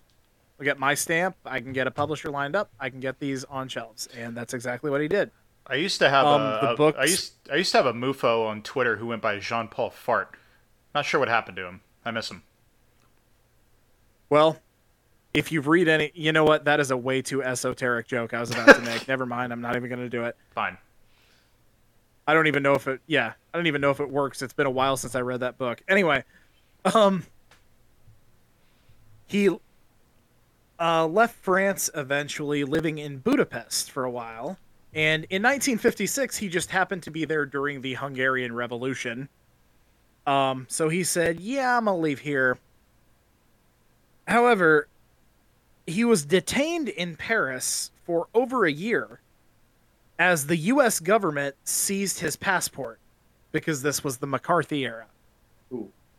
And this is exactly the kind of guy who, even though there's not really much economic philosophy in his work at all, Joe McCarthy knew had to be a communist. Like, this guy is way too nice and tolerant of people, and doesn't like totalitarian fascist regimes. Yeah, this guy only a dirty commie. This guy doesn't suck at all. I find that incredibly suspicious. Yeah.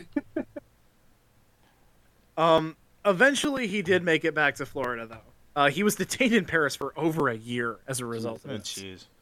If you are going to be, if you're going to be detained, not the worst city in the world you could be stuck in. Could be like the one he came from. But eventually he got back to Florida and resumed his study of and collecting of folklore. And he was active and revered in the field for the rest of his life. He is one of the most accomplished folklorists in American history.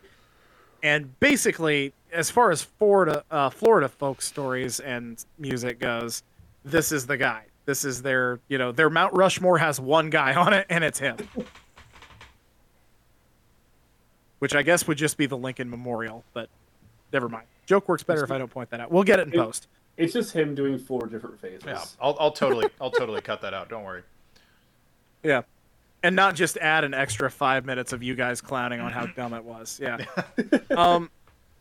So yeah, he returned to Florida and was very active in his field for life. He lived for a while. He passed away in 2011 at the age of 94. He was very nearly 95. Damn. And his funeral, I normally don't go into the funerals of these guys, but this one's worth going into because this is awesome. First of all, he's like, I don't want a funeral. I want a party. It's going to be a party. Make it a party. Which commenced with an hour of performances of folk music by his friends that were active in the community, culminating in all of the attendees joining together and singing his friend Woody Guthrie's classic, This Land Is Your Land, in unison, in one voice, as it was meant to be. That was the life and times and activism and all kinds of other stuff. That was one of the most stuff-packed stories we've ever done. But that's Stetson Kennedy. All that's left now is my big question to the two of you. So, if you wanted to infiltrate an organization, any organization you want, and discover their secrets, who are you infiltrating? And for bonus hag points, tell me what you think you might find. So I'm going to infiltrate the Baseball Writers of America. Oh, yeah. Find the secrets behind these fucking weird Hall of Fame ballots people cast. And, it's hard to even know where to begin about what kind of secrets could be there. Because there's so much ridiculous shit just sitting right out in the open. I assume Babe Ruth did something. Probably. Yeah. I'm going to infiltrate the Girl Scouts of America, and what I hope to find is whatever narcotics they're putting into their cookie supply to make them so addicting.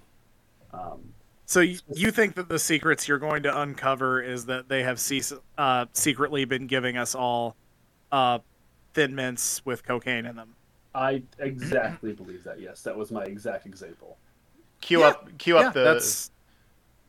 the meme where it's the two astronauts and one of them's JackJohn saying, "Wait, it was just sugar the whole time," and the other one's a Girl Scouts of America with a gun to the back of his head. Always has been. Yeah, always has been. Yep. Oh, good answers for both of you guys. It was tough for me to come up with one. My first thought was actually going to be infiltrating the people who moderate Twitter, hoping to figure out how they let some of the disgusting, hateful shit people post on their stand, and then other people get banned for telling those people to go fuck themselves. I think that's a little suspect. That was one idea I had. Also, Alex, kind of in line with yours, I want to infiltrate the St. Louis Cardinals front office and find out what the fuck they think they're doing most of the time. Because they make some decisions that are just absolute head scratchers, and I want to know the logic behind it. Maybe I'll go from there thinking that, okay, maybe John Mozeliak and Bill DeWitt are not idiots. Now, I'm still waiting for that to happen. Now, I'm not saying the merits of what you're saying are entirely wrong, but I will point out, you do realize you're saying this in the presence of a Marlins fan, correct? Yeah. I was saying, you swing by Miami, and while you're doing a big loop, just hit Cleveland on the way back. Figure out what the fuck they're doing. I mean, look, it would be probably more fruitful for me to infiltrate the Marlins front office, but you have to consider that I don't care about the Marlins. Yeah, the Marlins front office doesn't either. They could be doing fucking whatever in there. I don't care. I don't care if they spend all day playing Naked Twister. It's 100% below. It's there's it is no Miami analytics. There's no advanced. Yeah, it's also Girl Scout headquarters. Oddly enough, they're crushing up Thin Mints and doing lines of Thin Mints. God, if I don't get a tag along, the shakes are gonna start. All right. Well, another fun topic. So thank you for that. And that means for our third and final topic this week, we turn to me. My guy is Kermit Washington. Great name to start with. So we have had a bunch of baseball players on here before, but I think this is our first basketball player. Am I wrong about that? I believe it is. Yeah. Glenn, I don't know if have we done an NFL player yet? I don't think so either. We really haven't done much sports outside of Olympians in baseball. Yeah. If we had a football player, they did it passively as a collegiate sport, but never was a full-time NFL player, I don't think. Yeah, Glenn Burke hooped in high school a little bit. In our wrestling topics, I'm sure we've talked about plenty of football players. Yeah. We did talk about Will Hill. Never mind. That's right. We talked about Will Hill. But in any event, this is our first pro basketball player, Kermit Washington. A really complicated story. There's a lot of nuances, as we're going to see. So you might as well turn it off now. Early in his life, in his career, he could best be seen as a tale of personal triumph. But that wouldn't last, and everything would change on one fateful night in 1977, but we'll get to that. Kermit was born in 1951. He had a tumultuous family life growing up in Washington, D.C. His parents fought a lot. They got divorced when Kermit was 3. His mom struggled with bipolar disorder and thereby struggled with caring for the kids for long periods of time. And as a result, they all got passed around from family member to family member. Probably, in part due to this, Kermit was very shy and withdrawn, and he had poor self-esteem. He also hated school. He wasn't even that interested in sports. When he first got into high school, he only tried out for football. That was only because one of his friends did, and he wanted to walk home with him after practice because he didn't like walking home alone. I would not lead with that on your first day at football practice. So late in high school, he finally encountered a teacher who took an interest in him, and just meeting someone who thought something of him meant so much to Kermit that he became motivated and he worked harder in school and he wound up on the honor roll. He also joined the basketball team and was actually not very good at that either. He had the height. He was 6'4", but only 150 pounds and didn't play physical ball. And the fact that he didn't play physical ball is maybe a little tidbit to put away in the old noggin there. Yeah. And see, here's the thing. I call basketball games partially for a living, so there are a lot of kids like this, especially in high school. The kids that are really tall and haven't grown into their bodies yet and are just all arms and legs and are just a baby giraffe out there. Yeah. A lot of those kids can wind up going on to be very good players once they fill out and get a little coordination. I was that kid. I was the tall kid who was still 125 pounds. I stopped playing both football and basketball shortly after. So Kermit's... Yeah, football's a tough one with that build. I was a tight end. My coach was an asshole. So Kermit's senior year, he came off the bench and he only averaged 4 points per game. Not the sort of player who gained any attention from colleges, and especially not the type of player you would think could wind up in the NBA one day. But Kermit kept training on his own and trying to get better. Around the time that he graduated high school, Kermit showed up to a local playground game in D.C. that featured some of the top players in the area. Kermit talked his way into the game despite being quite obviously outmatched. The trade-off was that all these actual good players just pushed him around and treated him like crap all day. Kermit expectedly didn't play well, but he tried his ass off and he brushed aside all the abuse that the other players threw his way. That day, though, through all this, Kermit caught a rare lucky break. In the audience was a guy named Tom Young. Tom was a former assistant coach at Maryland who had just been hired as the head basketball coach of local American University. Tom was there scouting local talent to add to the program, and he watched this guy Kermit Washington hustling his ass off and ignoring all the shit that other people were giving him. Tom really saw nothing in his game, but he just liked Kermit for the way that he handled himself, and he decided, like, you know what, this is a kid I can work with, we're a small school, I can take a chance here, and he offered Kermit a scholarship to come play at American. Kermit, of course, accepted, not like he had a whole lot of options. Really small schools without a lot of basketball program, even in college, if you're 6'4", you can probably like at least walk onto the team and get a spot on the bench if you are not god awful. Which school did Taco Fall go to? I think UCF. Yeah, UCF. Yeah. Interesting that you mentioned the height thing, though, Cody, because Kermit catches another break that summer in the form of a late growth spurt, shooting up from 6'4" to 6'8". Shit, yeah. This was a nice break for him, but he did realize at this point he was built like an absolute beanpole, and he began weight training, getting himself up over 200 pounds. Shit. He hadn't figured that out yet. He's been trying to raise his game and just getting knocked around like a scarecrow this whole time, and he didn't figure out I might need to put some muscle on. He's just Captain America before the serum, and he's like, oh, fuck, what if I had muscle now? More like fucking Stretch Armstrong. Also that. So college really changed Kermit. He came out of his shell quite a bit. A big part of that was that he met a young lady named Pat. Pat had come to watch a freshman scrimmage game where Kermit kind of misunderstood what was going on and at one point scored 4 consecutive points for the opposing team. Oh, no. Pat thought this was so adorable that after the game, she came up and talked to him. They hit it off, and after college, they would eventually get married.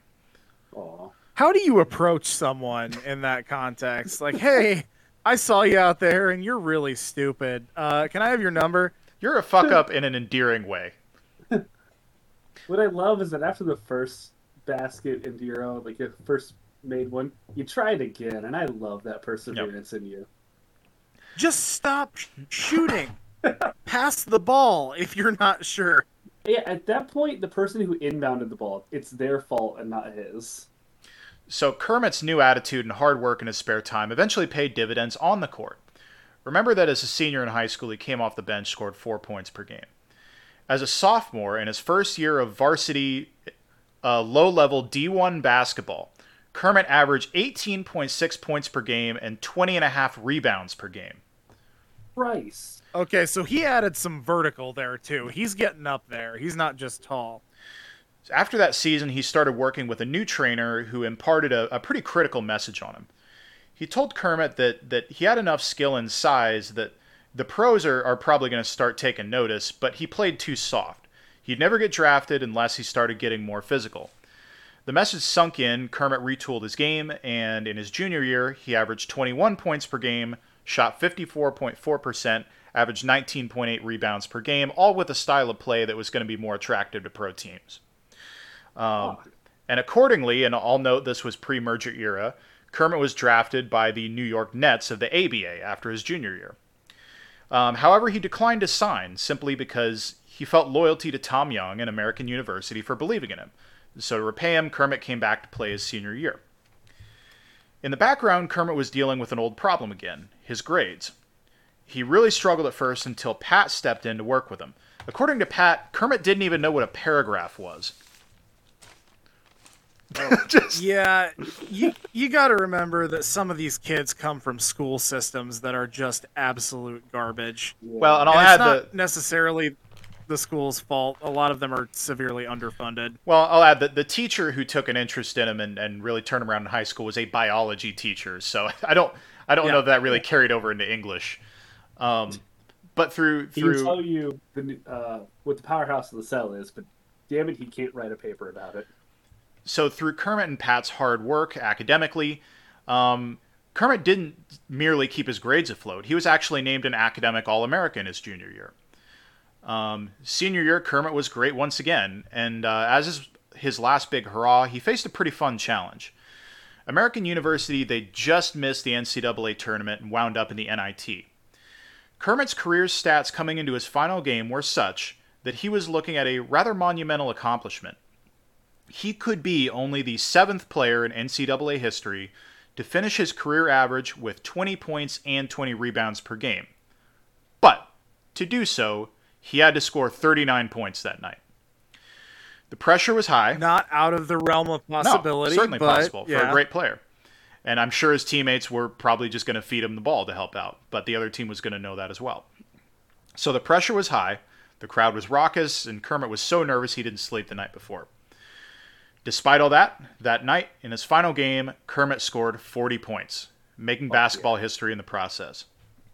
Also notable, his senior year, he was again named Academic All-American. He finished with a 3.37 GPA, and actually student taught some sociology classes. Oh, shit. So he was so not to step on anything you're going to do, but just to the listeners, keep in mind that the hallmark of this guy's story is quick turnarounds. Yeah. And we will get there. Don't believe me. So he entered the NBA draft and was taken 5th overall by the iconic LA Lakers. And that summer he married Pat. So he was pretty much on top of the world at this point. Unfortunately for Kermit, his pattern of hitting a wall when reaching a new level continued. Part of the problem was that he was changing both scheme and position. He'd been a center in a zone defense at American U. The Lakers switched him to a power forward and a man defense. Ooh. So he struggled with the transition. You don't see hardly any. These days, some teams are starting to phase it in a little bit again, but you see almost no zone defense in the NBA. Yeah. It is straight up man-to-man. He struggled with the transition and felt intimidated playing around legends such as Jerry West, who is in the late stages of his career. And Jerry West, you may recognize for being the silhouette on the NBA logo. Mm-hmm. So Kermit played sparingly in his first few seasons and impressed nobody, looking like a major draft bust. But although, as I said, unfortunately, his pattern of hitting a wall when reaching a new level continued, fortunately, his pattern of working his way out of the jam also continued. Kermit contacted a guy named Pete Newell, a retired coach who had actually been the Lakers GM who had drafted him, but he had since been demoted. Newell felt he had something to prove after his demotion, and so when Kermit asked him for his help training him, Newell accepted. Pete worked Kermit's ass off, and he taught him both pro-level fundamentals and toughness. Around the same time, in 1975, the Lakers traded for Kareem Abdul-Jabbar. This was a helpful break for Kermit. Hey, I know you. Yeah. I was wondering how long it was going to take for the airplane reference. This was a helpful break for Kermit, since Abdul-Jabbar, unlike a lot of great players of that era, he wasn't all that physical. And he wasn't about to retool his game because he's fucking Kareem Abdul-Jabbar. He doesn't need to. Yeah, because he didn't have to. Because he could make any shot within the three-point line, which I don't even know if they had the three-point line yet, but without really even trying. The guy was just a bucket machine. So thereby, Kermit's new tough customer style was an excellent compliment to Kareem Abdul-Jabbar. That year, Kermit's performance improved, but he did suffer a terrible knee injury that threatened his career. Newell wasn't going to let him give up that easily, though, and he trained Kermit through the injury and to a career-best season in 76-77. So, let's step back for a second. To this point, Kermit's story sounds like one of perseverance, and a highly impressive one at that. I mean, hearing everything that I just said, you'd think he'd be looked back on as a role model, an inspiration perhaps. But that's not what his legacy is. So let's get into why. Pro basketball was a very, let's say, chippy game back in the 70s. And in 1977, the Lakers had gotten off to a particularly chippy start. On opening night against the Bucks, Kent Benson elbowed Kareem Abdul-Jabbar hard in the gut. Abdul-Jabbar responded by punching Benson so hard it broke both Benson's jaw and his own hand. Yeah, and Kareem Abdul-Jabbar may not have been a very physical player, but he was also huge. Well, yeah, and although he was a just massive man. And although his style wasn't physical, he was tough. I mean, he didn't take shit off of people.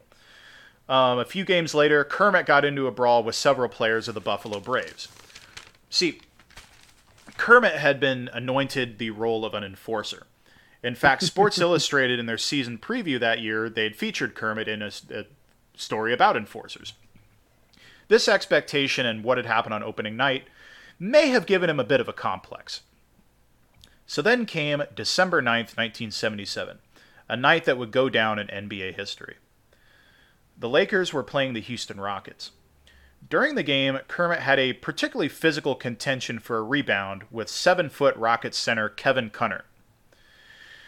Kareem Abdul-Jabbar thought Cunnert was a little too chippy with this and stepped up to confront him. Kermit grabbed a hold of Cunnert's shorts to keep him from getting down court on offense and away from Abdul-Jabbar. Cunnert elbowed Kermit in the arm and turned around to face him. Now, the exact sequence that followed is debated, but in some order, Kermit and Cunnert swung at each other and the fight was on. Kareem Abdul-Jabbar grabs Kevin Cunnert. Kermit hits him with a shot that knocks him to a knee. Then, out of the corner of his eye, Kermit sees Rockets guard Rudy Tomjanovich come running into the fray. Tomjanovich had a stellar reputation in the league. Most knew of him as something of a peacemaker, a guy who would frequently run in to break up fights. Unfortunately, when I say most knew him, that did not include Kermit Washington, who didn't know who he was. Kermit, the enforcer, simply sees an opponent running in to involve himself in a fight. And what followed is among the most infamous moments in NBA history. Kermit punches the shit out of Rudy Tomjanovich. It lands square in his face with a sickening noise that Kareem Abdul-Jabbar likened to the sound of dropping a watermelon onto a sidewalk. And to watch this footage, something else you have to remember is Tomjanovich is coming in and he's not expecting to get hit. Yeah. He has no idea this is coming. He's trying to run past Kermit. Kermit turns around and sucker punches the hell out of him while he's at full momentum going the other way. Right. So he's providing a lot of that momentum too. I mean, it is just an absolute perfect storm of getting knocked the fuck out. He's the medic in the war zone. He's not expecting to take a hit. Like, there's an agreed upon rule. You don't shoot the medic. Reporters up in the press box, they heard the sound clearly, and many ran down to the court concerned that Rudy may have just been killed. Rudy was left unconscious on the court, and a pool of blood quickly formed around him. Oh, fuck. The fans, usually entertained by a good fight, they stood in stunned, eerie silence. Rudy was somehow able to regain consciousness and walk off the court with help. He was hit so hard that he says his first thought was that the scoreboard must have fallen on him. Kermit's punch had fractured Rudy's face 1/3 of an inch away from his skull, in addition to breaking his nose, breaking his jaw, and severely concussing him. His face was just completely shattered. And the most notorious of the gruesome details, blood and spinal fluid leaked into Rudy's brain capsule, and Rudy says that as he walked off the court, he could taste his own spinal fluid in his mouth. This was from one punch. Okay, question. How did he know what spinal fluid tasted like? Well, I'm sure he tasted something extremely nasty and asked a doctor later, and they're like, well, that was your own spinal fluid. And he's like, oh, cool. Okay, fair enough.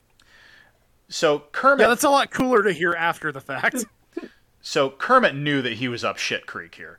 And, I mean, it was obvious to him immediately that he'd fucked up. And to make matters worse, the only replay available only showed the punch and not the lead-up, making it look even more unnecessary than it already was.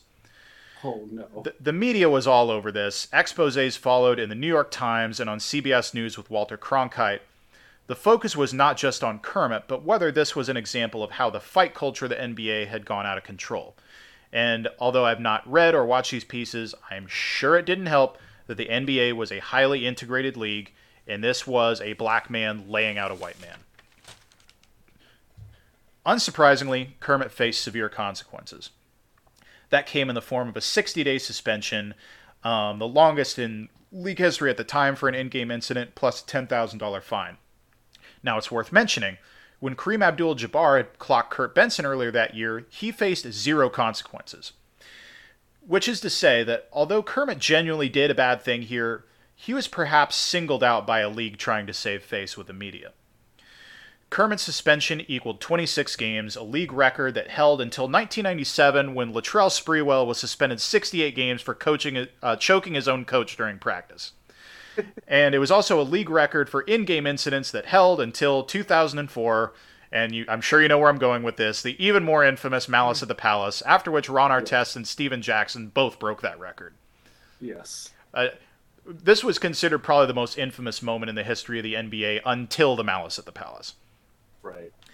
I'm going to have to go watch that documentary again. God, that was good. Such a good one. I watched it with Laura, and we both were just like, this is incredible. The NBA, they changed several rules in response, namely adding a third referee to game crews and increasing punishments for fighting. The Lakers, they threw Kermit under the bus completely as well, offering no support, even as Kermit's mailbox flooded with racist hate mail. Kermit's fellow players across the league did offer solidarity for the most part. A lot of people made statements saying, look, Kermit's a great guy off the court. This isn't indicative of his character. He just screwed up here. I mean, it's really, honestly, if you consider the actual context of the situation, he didn't mean to do what he did. He just didn't look before he leaped. He made a split-second decision that he shouldn't have made. Well, and guys fought all the time. This was just the worst. Finally, someone got hit so bad that it kind of forced the NBA's hand. And for all he knew, that guy could have been coming up to sucker him in the back of the head. Yeah. But what you should have done then was turn around and be on your guard for that instead of immediately just flatlining this guy. Yeah. It's unfortunate that his attack was a critical hit. And absolutely knocked him the fuck. Yeah, he rolled a nat 20. Unfortunately, the damage was done in the public eye, and Kermit's family were treated like absolute pariahs. But one rather important man did still believe in Kermit, and that was legendary Boston Celtics GM Red Auerbach. Correctly, he saw that the Lakers wanted nothing more than to distance themselves from Kermit, and he traded for Kermit a mere 2 weeks after the punch. And I can't believe I'm about to say this, but to the credit of Boston sports fans, oh no, they embraced Kermit for who he was and looked past the punch. Both Auerbach and Boston Globe columnist Bob Ryan, a quite familiar name and face for people like me who used to watch a ton of Around the Horn, they both publicly vouched for Kermit as a decent man who had just made a big mistake. Kermit re-signed with Boston in 1978. Interestingly, Boston also signed Kevin Cunnert that offseason. Kermit and Cunnert, they didn't really talk about the fight, and rather they chose to just kind of coexist peacefully. In fact, I think I read that their wives became quite good friends. The pair would find themselves... that's not the worst thing after something like that happens. Sometimes you just got to be like, okay, that happened. Let's just move on. So the pair would find themselves in another weird situation later that year. So the Celtics at that time were owned by a film executive named Irv Levin. Irv loved the prestige of owning an NBA team, but wanted to get out of New England and closer to his business interests in California. And, you're not about to move the Boston Celtics. Irv got in touch with KFC mogul John Y. Brown, the owner of the Buffalo Braves. Brown also loved the prestige of owning an NBA team, but was interested in owning a team that people actually gave a shit about. And so, these two rich dickheads orchestrated a rather unique trade. Here's how the trade went. The trade was Tiny Archibald, Marvin Barnes, Billy Knight, 2 second-round draft picks, and the Boston Celtics franchise in exchange for Kermit Washington, Kevin Cunnert, Freeman Williams, Sidney Wicks, and the Buffalo Braves franchise. And I know that's confusing, so here's the short version. Ownership of the team swapped along with a bunch of players, including Kermit and Cunnert, who are both now Buffalo Braves. But not for long, as just weeks after, the NBA approved the Braves' relocation to San Diego, where they became the Clippers. That is incredible. Yeah. Something that's never been seen before or since, and I think the NBA kind of just doesn't talk about because they're not really proud of it, because it's so stupid. I will say, In terms of teams moving around, the NBA has a much harder time with that than other leagues seem to. They get a lot of teams jumping cities and changing, just all that stuff. I'll add, although this came from Levin and Brown's interest, the actual mastermind behind this trade, NBA legal counsel and future commissioner David Stern. Also, John Y. Brown would also be elected governor of Kentucky the next year. But I digress. It was that year with the Clippers that Kermit and Rudy Tomjanovich would play against each other for the first time since the punch. The team's respective coaches tried to orchestrate an on-court handshake between the two. Kermit agreed, Rudy did not. Instead, Rudy would make his point by scoring 26 and 11 that night. Jesus. The next year, San Diego made a trade with the Portland Trail Blazers for injured center Bill Walton.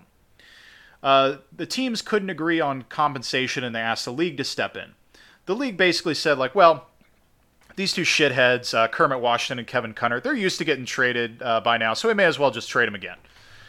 So Kermit was upset at the further instability, but this change of scenery actually helped him. The city of Portland was very welcoming to him. Kermit refocused on his game, and in 1980, 4 years and 3 teams after the punch, Kermit made his first NBA All-Star game. Hell yeah. Portland made him a captain the next year, but lingering injuries caught up to him. He retired mid-season in January 1982. Astoundingly, good old resilient Kermit Washington made a comeback 5 years later with the Golden State Warriors. He only lasted 8 games before they cut him, but that's still a pretty tremendous feat. And through that cameo, we get the fun bit of trivia that there was a mutual teammate of both Jerry West and Chris Mullin. That is wild. Yeah, that is wild. After his career, Kermit has been involved in a bunch of things, from owning restaurants to coaching to assisting in humanitarian missions to war-torn regions of Africa. Although there is no one big public moment declaring it, Rudy Tomjanovich has acknowledged to the media he eventually spoke to Kermit and he did forgive him for the punch. Rudy, of course, would go on to lead the Houston Rockets to back-to-back NBA titles as head coach in 94-95, as well as coaching the USA men's national team to a gold medal at the 2000 Olympics and getting inducted into the Hall of Fame last year, in 2021. The biggest source of controversy with respect to Kermit since his retirement is Kermit's assertion that he's been shunned out of jobs by the basketball community because of lingering resentment over the punch. People go back and forth over this. My view is that it may partially be true. See, he's been an assistant coach at Stanford and with the Portland Trail Blazers, but he's never so much as sniffed a head coaching position anywhere. Similarly, he was named the assistant athletic director at American University, his alma mater, and he lobbied hard to eventually take over as the head AD. But that never came to be. So, who knows? Maybe it's all performance related, or maybe he's right, and people can still never see past the punch. So that's hard to say. But what I can definitely say is uncool, is that in 2016, Kermit was indicted for embezzling $5 million of funds meant for children in Africa. Oh, fuck. In 2017... Yeah. There's no sugarcoating that one. Can't be doing that. You just can't be doing that. In 2017, he pled guilty to 3 charges and was sentenced to 6 years in federal prison, which is where he still remains to this day, with a parole eligibility date of a year from now in August 2023. And so that is the perhaps fitting ending of the roller coaster tale that is the life of Kermit Washington. So, my big question for the two of you, what is your all-time favorite in-game shithead moment in sports? And I sent this to you earlier, and I'll clarify for the audience as well. This is a pretty broad category. It can be, taunting, fights, cheating, any kind of poor sportsmanship within a game in any sport. What's your favorite? Oh, man. So, it was tough for me to pick one because I didn't really know how to judge favorite. So I just went with the one that I thought was the most insane that I had ever seen. I'm going to say 2 words, and if you know, you know. Tom Gamboa. Tom Gamboa was a first base coach for the Kansas City Royals. Oh, yeah. Who was playing at Comiskey Park against the Chicago White Sox when 2 fans took issue with something that he did, leaped onto the field, and two fans, they were father and son. One of the son was 15 years old, absolutely beat the living shit out of this guy until they were pulled away. Like that was the moment that I actually was cognizant of for my, early sports fandom, where I was like, this is insane. I never thought something like this would happen ever. Something is wrong with sports fans. Yeah. I also remember that was something is wrong with those sports fans for sure. I also remember that was a frequent topic of jokes on the Bob and Tom show back in the day. Yeah, they did I remember they had a real funny one that was, I don't know if it was a beer commercial or what, but it was one of those real heartwarming father and son commercials. Yeah. And they were talking about how much they enjoyed beating the shit out of the first base coach together. I have two, only because I thought Cody would absolutely take the first one, which is known shithead Jose Bautista getting absolutely knocked in the fucking face by Odor after a bullshit Bush League slide into second. Standing up, getting in the face of Odor, shoving him, and then getting the glasses punched off of his fucking face for it. Yeah. Yeah, Rougned Odor, by the way, is like 5'9". He's not a big dude. Right. But then, as a secondary, not necessarily shithead, but absolute disrespect, Allen Iverson stepping over Tyronn Lue after hitting a very, very beautiful shot, and then just stepping over him like a child and just saying, "You're a piece of shit and beneath me." Yeah, there's actually, I was going to mention two, but now I'm going to mention three. One real brief, because you mentioned the Rougned Odor punch. That's probably the best punch in a fight in MLB history. Now, before that, my favorite was Robin Ventura charging the mound at like 40-something-year-old Nolan Ryan, and Nolan Ryan just putting him in a headlock and just punching him repeatedly. That was a close classic. Second for me. Yeah. I almost went with that. I'll mention what were the other ones I was going to? Oh, one I just have a soft spot for this because the video is so funny, and it's kind of a guy of sports incidents. The famous George Brett pine tar moment, which if you don't know the backstory, the Royals were playing at Yankee Stadium. It was the top of the ninth. George Brett hit what would have been a home run to take the lead with 2 outs. But then Yankees manager Billy Martin, who keeps fucking popping up in these stories somehow, complained to the ump that you can have pine tar in your bat, but it can only go so high up on the bat. Complained that it was too high up on George Brett's bat, and the umpire measured it compared to the home plate, determined that, yes, this is in fact too much pine tar. And you just see, it's one of the most perfect pieces of camera work in sports history. You see the overhead shot looking into the Royals dugout. You see the umpire point at him and give the out signal. And George Brett just full sprint out of the dugout straight at this umpire. Had to be forcibly restrained. Otherwise, he was just going to beat this guy to a pulp. Most people don't know. It's like an unbelievable image of George Brett just going straight at this guy. Most people don't know how that ended, which is the Royals protested it, because that was like the end of the game. The Royals protested the game, sent it to the American League management, and they said, like, yeah, that actually was the wrong call. He had too much pine tar, but they should have just said, you can't use this bat anymore and not call them out. So they restarted the game from that moment. And the Royals won. So that one's a soft spot in my heart. That's a good one.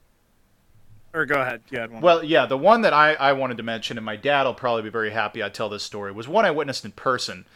When I was in 8th grade playing junior football, for those of you who don't know what a football jamboree is, like for junior football or junior varsity in high school, it's you play like a bunch of little mini football games throughout the course of a day, and like, you know, they don't really matter. They don't go to an official record. But I was playing one of these when I was in 8th grade, and we stopped by to watch because we had a break. There was like a 5th or 6th grade game going on, and one team had the lead and had the ball down on like inside the 5, and all they had to do was run out the clock. But their coach called a timeout with 2 seconds left to run one more play. Oh my God. You can look at this one of two ways. One is that he was trying to run up the score. 2, he wanted to give his kids a chance to score another point. Yeah. So he calls timeout, 2 seconds left. They come out, they run a play, they fumble the ball, the opposing team picks it up, runs it all the way back for a touchdown, and wins. And one of the dads of one of the players, who is a guy who, Cody, you now work with, he sees the opposing coach. Without giving too much away, no, this is a guy I work for. Yeah. But he was This is my direct supervisor at work. He was a dad of one of the players on the winning team, and he sees the other coach leaving the field and just yells like, "Hey, coach, call timeout. Great idea, coach, call timeout."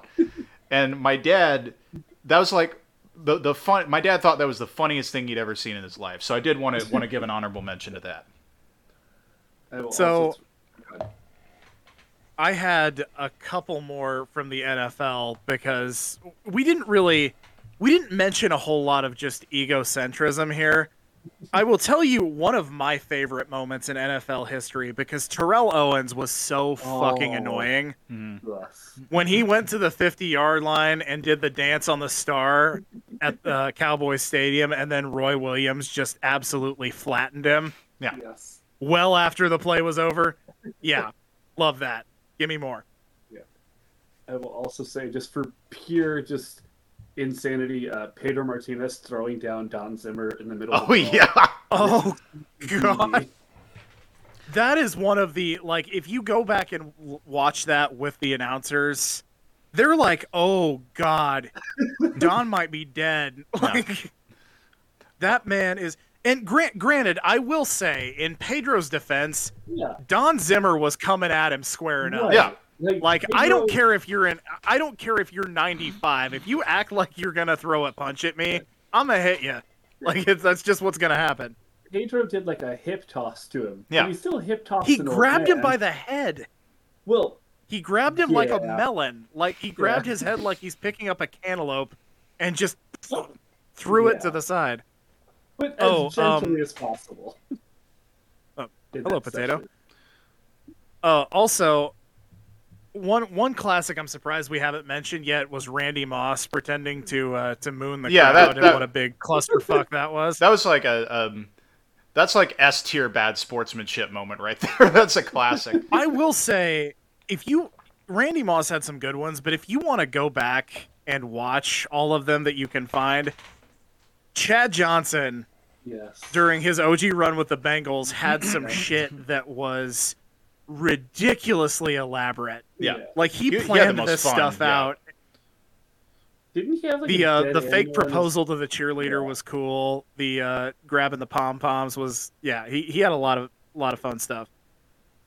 I'll mention one more and then we'll end it because we could go on all night about this, but real briefly. And we will if we're not careful. Nick Young, Swaggy P, pimping a three-pointer that he missed badly. An all-timer. God bless Swaggy P. We're going to have to talk about Swaggy at some point. Yeah. Oh, I can't wait. Oh, yeah, for sure. So, that's it. Good answers, everybody, and hope you all had fun with that topic. That'll be a wrap for us for this episode of Here's a Guy. So, as we always do, let's go around the horn and hawk our shit. Cody, we'll start with you. First and foremost, you can find me here most weeks on Here's a Guy on Spotify, Stitcher, and Google Podcasts.